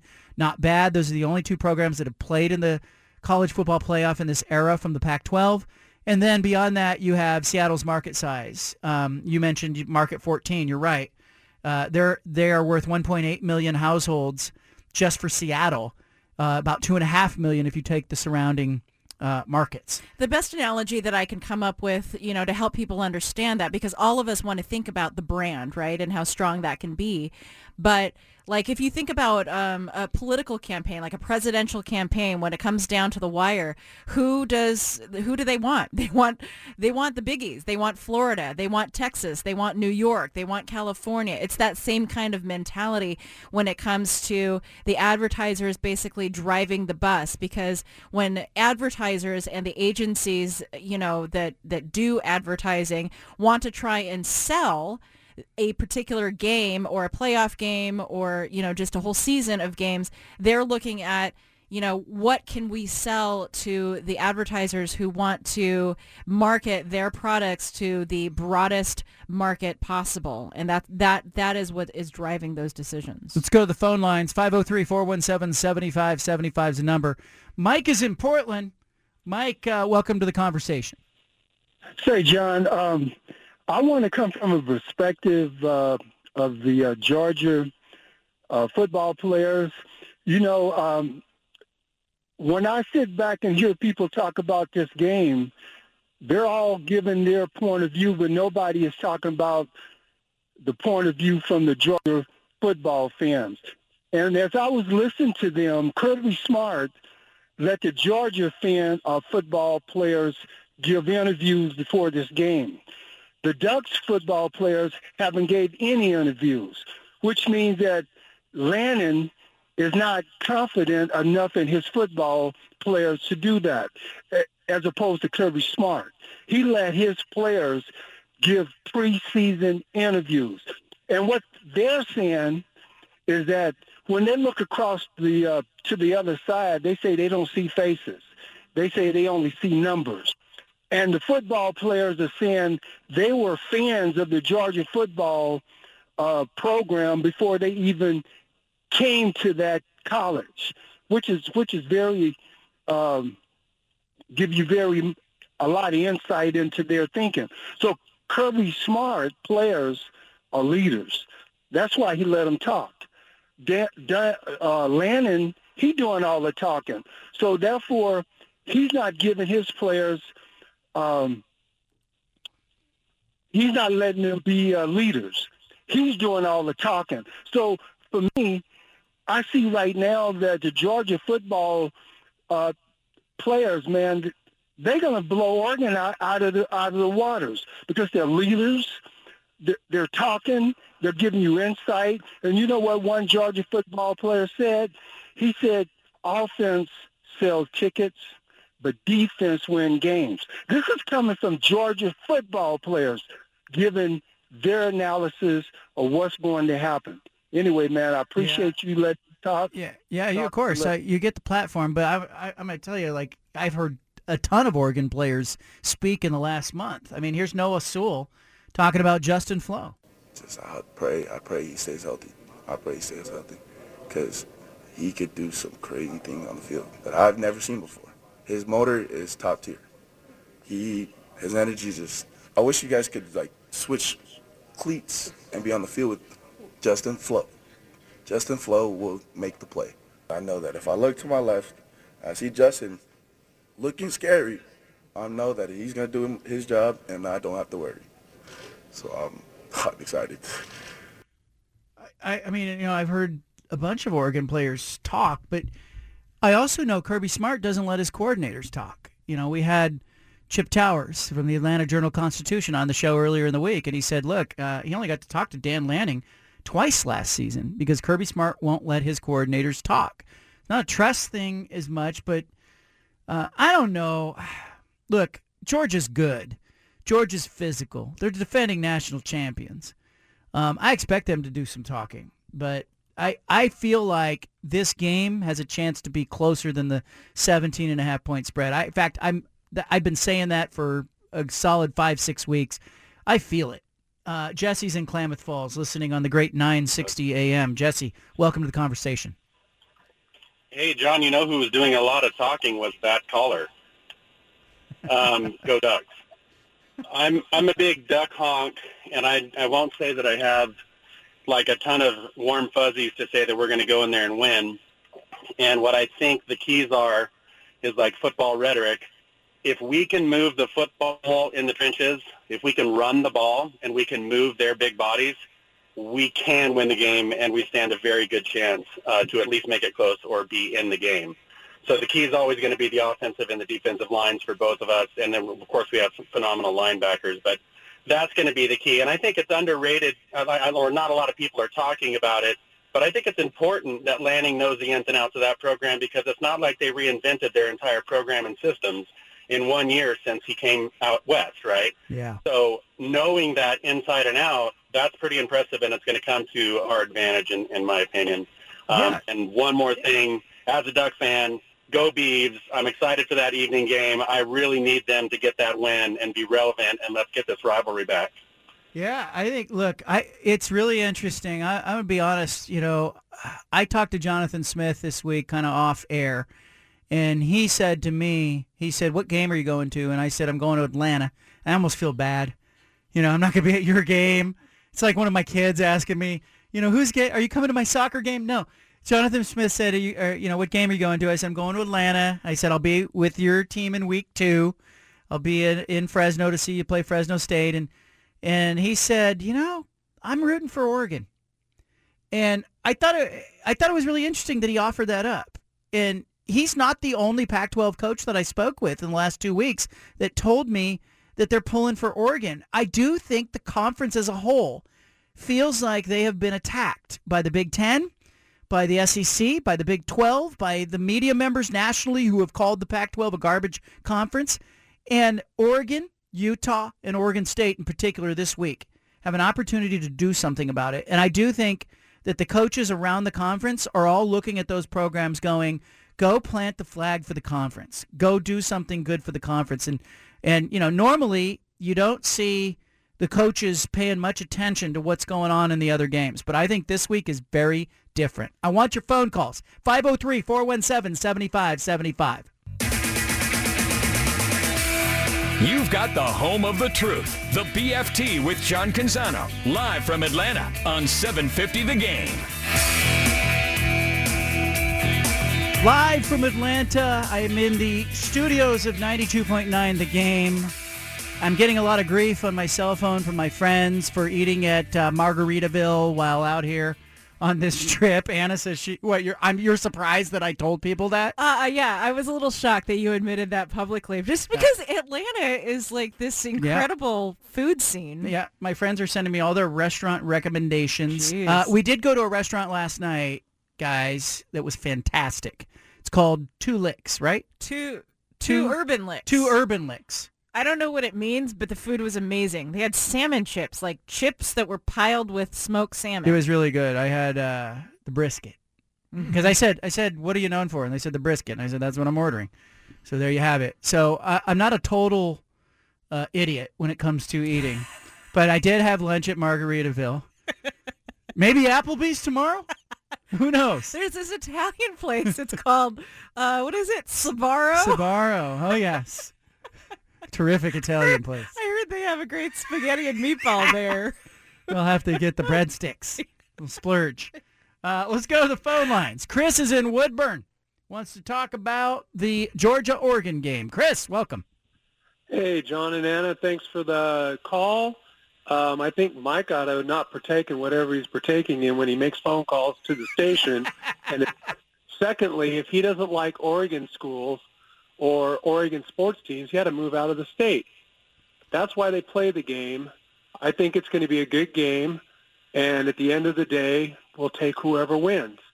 You know, I think both coaching staffs have their teams prepared, and I think it's going to be a great football game. It's not going to be a boat race. I don't know what planet he just stepped off of, but he needs to wake up and smell the cappuccino. Look, I'm not a big fan of telling people they should move out of state if they don't agree or it's a free country. It's okay. But if you're going to come on the show and you're going to spout that kind of rhetoric, you better be prepared for what is going to follow. And what always follows after that is the market doesn't lie. The audience will keep you honest. It's, this isn't a message board or a chat room. It's a radio show. And I won't begrudge anybody who thinks that Georgia's going to cover the 17.5 points. You could build that argument pretty easily. They're playing at home. They're the defending national champions. They've got a quarterback coming back who's coming off a great year. Their tight end sensational. Their defensive line has size. It's an SEC opponent. Oregon's traveling across the country. Dan Lanning's coaching his first ever game. I get it. You can build that argument pretty easily. But the way I see this game is it is week one, and weird stuff happens in week one. It is Oregon with a pretty good defensive front seven, playing against Georgia, who put a bunch of players in the NFL draft. I don't think Georgia is going to be anywhere near as good as they were a year ago. So you have to caution people from pitting last year's Georgia team against this year's Oregon team. Well, that would have been a boat race. It would have. But I kind of feel like there could be a little bit of an advantage here for Oregon. I'm not picking them to win the game, but I think they can play within the 17.5 point spread. Anna, you brought up a great point in the commercial break. We went to break. You said something out loud. Go ahead. Well, my thing is, what is the harm in hoping? I mean, especially if you're a diehard Oregon fan. Like, why go into the game, overly pragmatic and just kind of with like this half glass full, like half empty kind of attitude? Why not? What is the harm in going in with the hope and riding the emotion of that hope? Like, isn't that kind of what sports is all about? Is because this is not quite a David and Goliath situation, right? Because like Oregon isn't like the David with like, and Georgia's not Goliath here. Like, this isn't. They are the defending national But champions. That was last year. Look at all the players they lost. I think they have 8 new players on defense who haven't played a snap. Yeah. In the SEC or anywhere else, and so. Yeah, I mean, they're 5-star recruits. They're 6'5", 320, and they can run like a deer. But it's still like there's a learning curve there, and that's why I like week one. I said to a coach earlier this week, I said, you want to play these games in week one, not week 6, and they said, yeah, because you're not going to get Georgia's best punch potentially. Well, and as Jesse from Klamath Falls pointed out, there is an advantage to having Dan Lanning, who understands the Georgia playbook, who knows that scheme inside and out. To have him as Oregon's coach going in, like that's a secret weapon, I think. Don't you? If you want to read me, you can read me exclusively now at johncanzano.com. I want you to check it out there. I will have another column from Atlanta. I posted twice today. If you are subscribed, you got it immediately in your email inbox. Tomorrow I'll be posting as well a couple of times. Encourage you to check that out. We are back tomorrow with another great show. If you didn't get on air today, there's a few people left holding. Call back tomorrow. We're going to take a ton of phone calls on tomorrow's show, and we'll set the scene from Georgia. The Bald-Faced Truth is here in Atlanta. We're back tomorrow with another great show.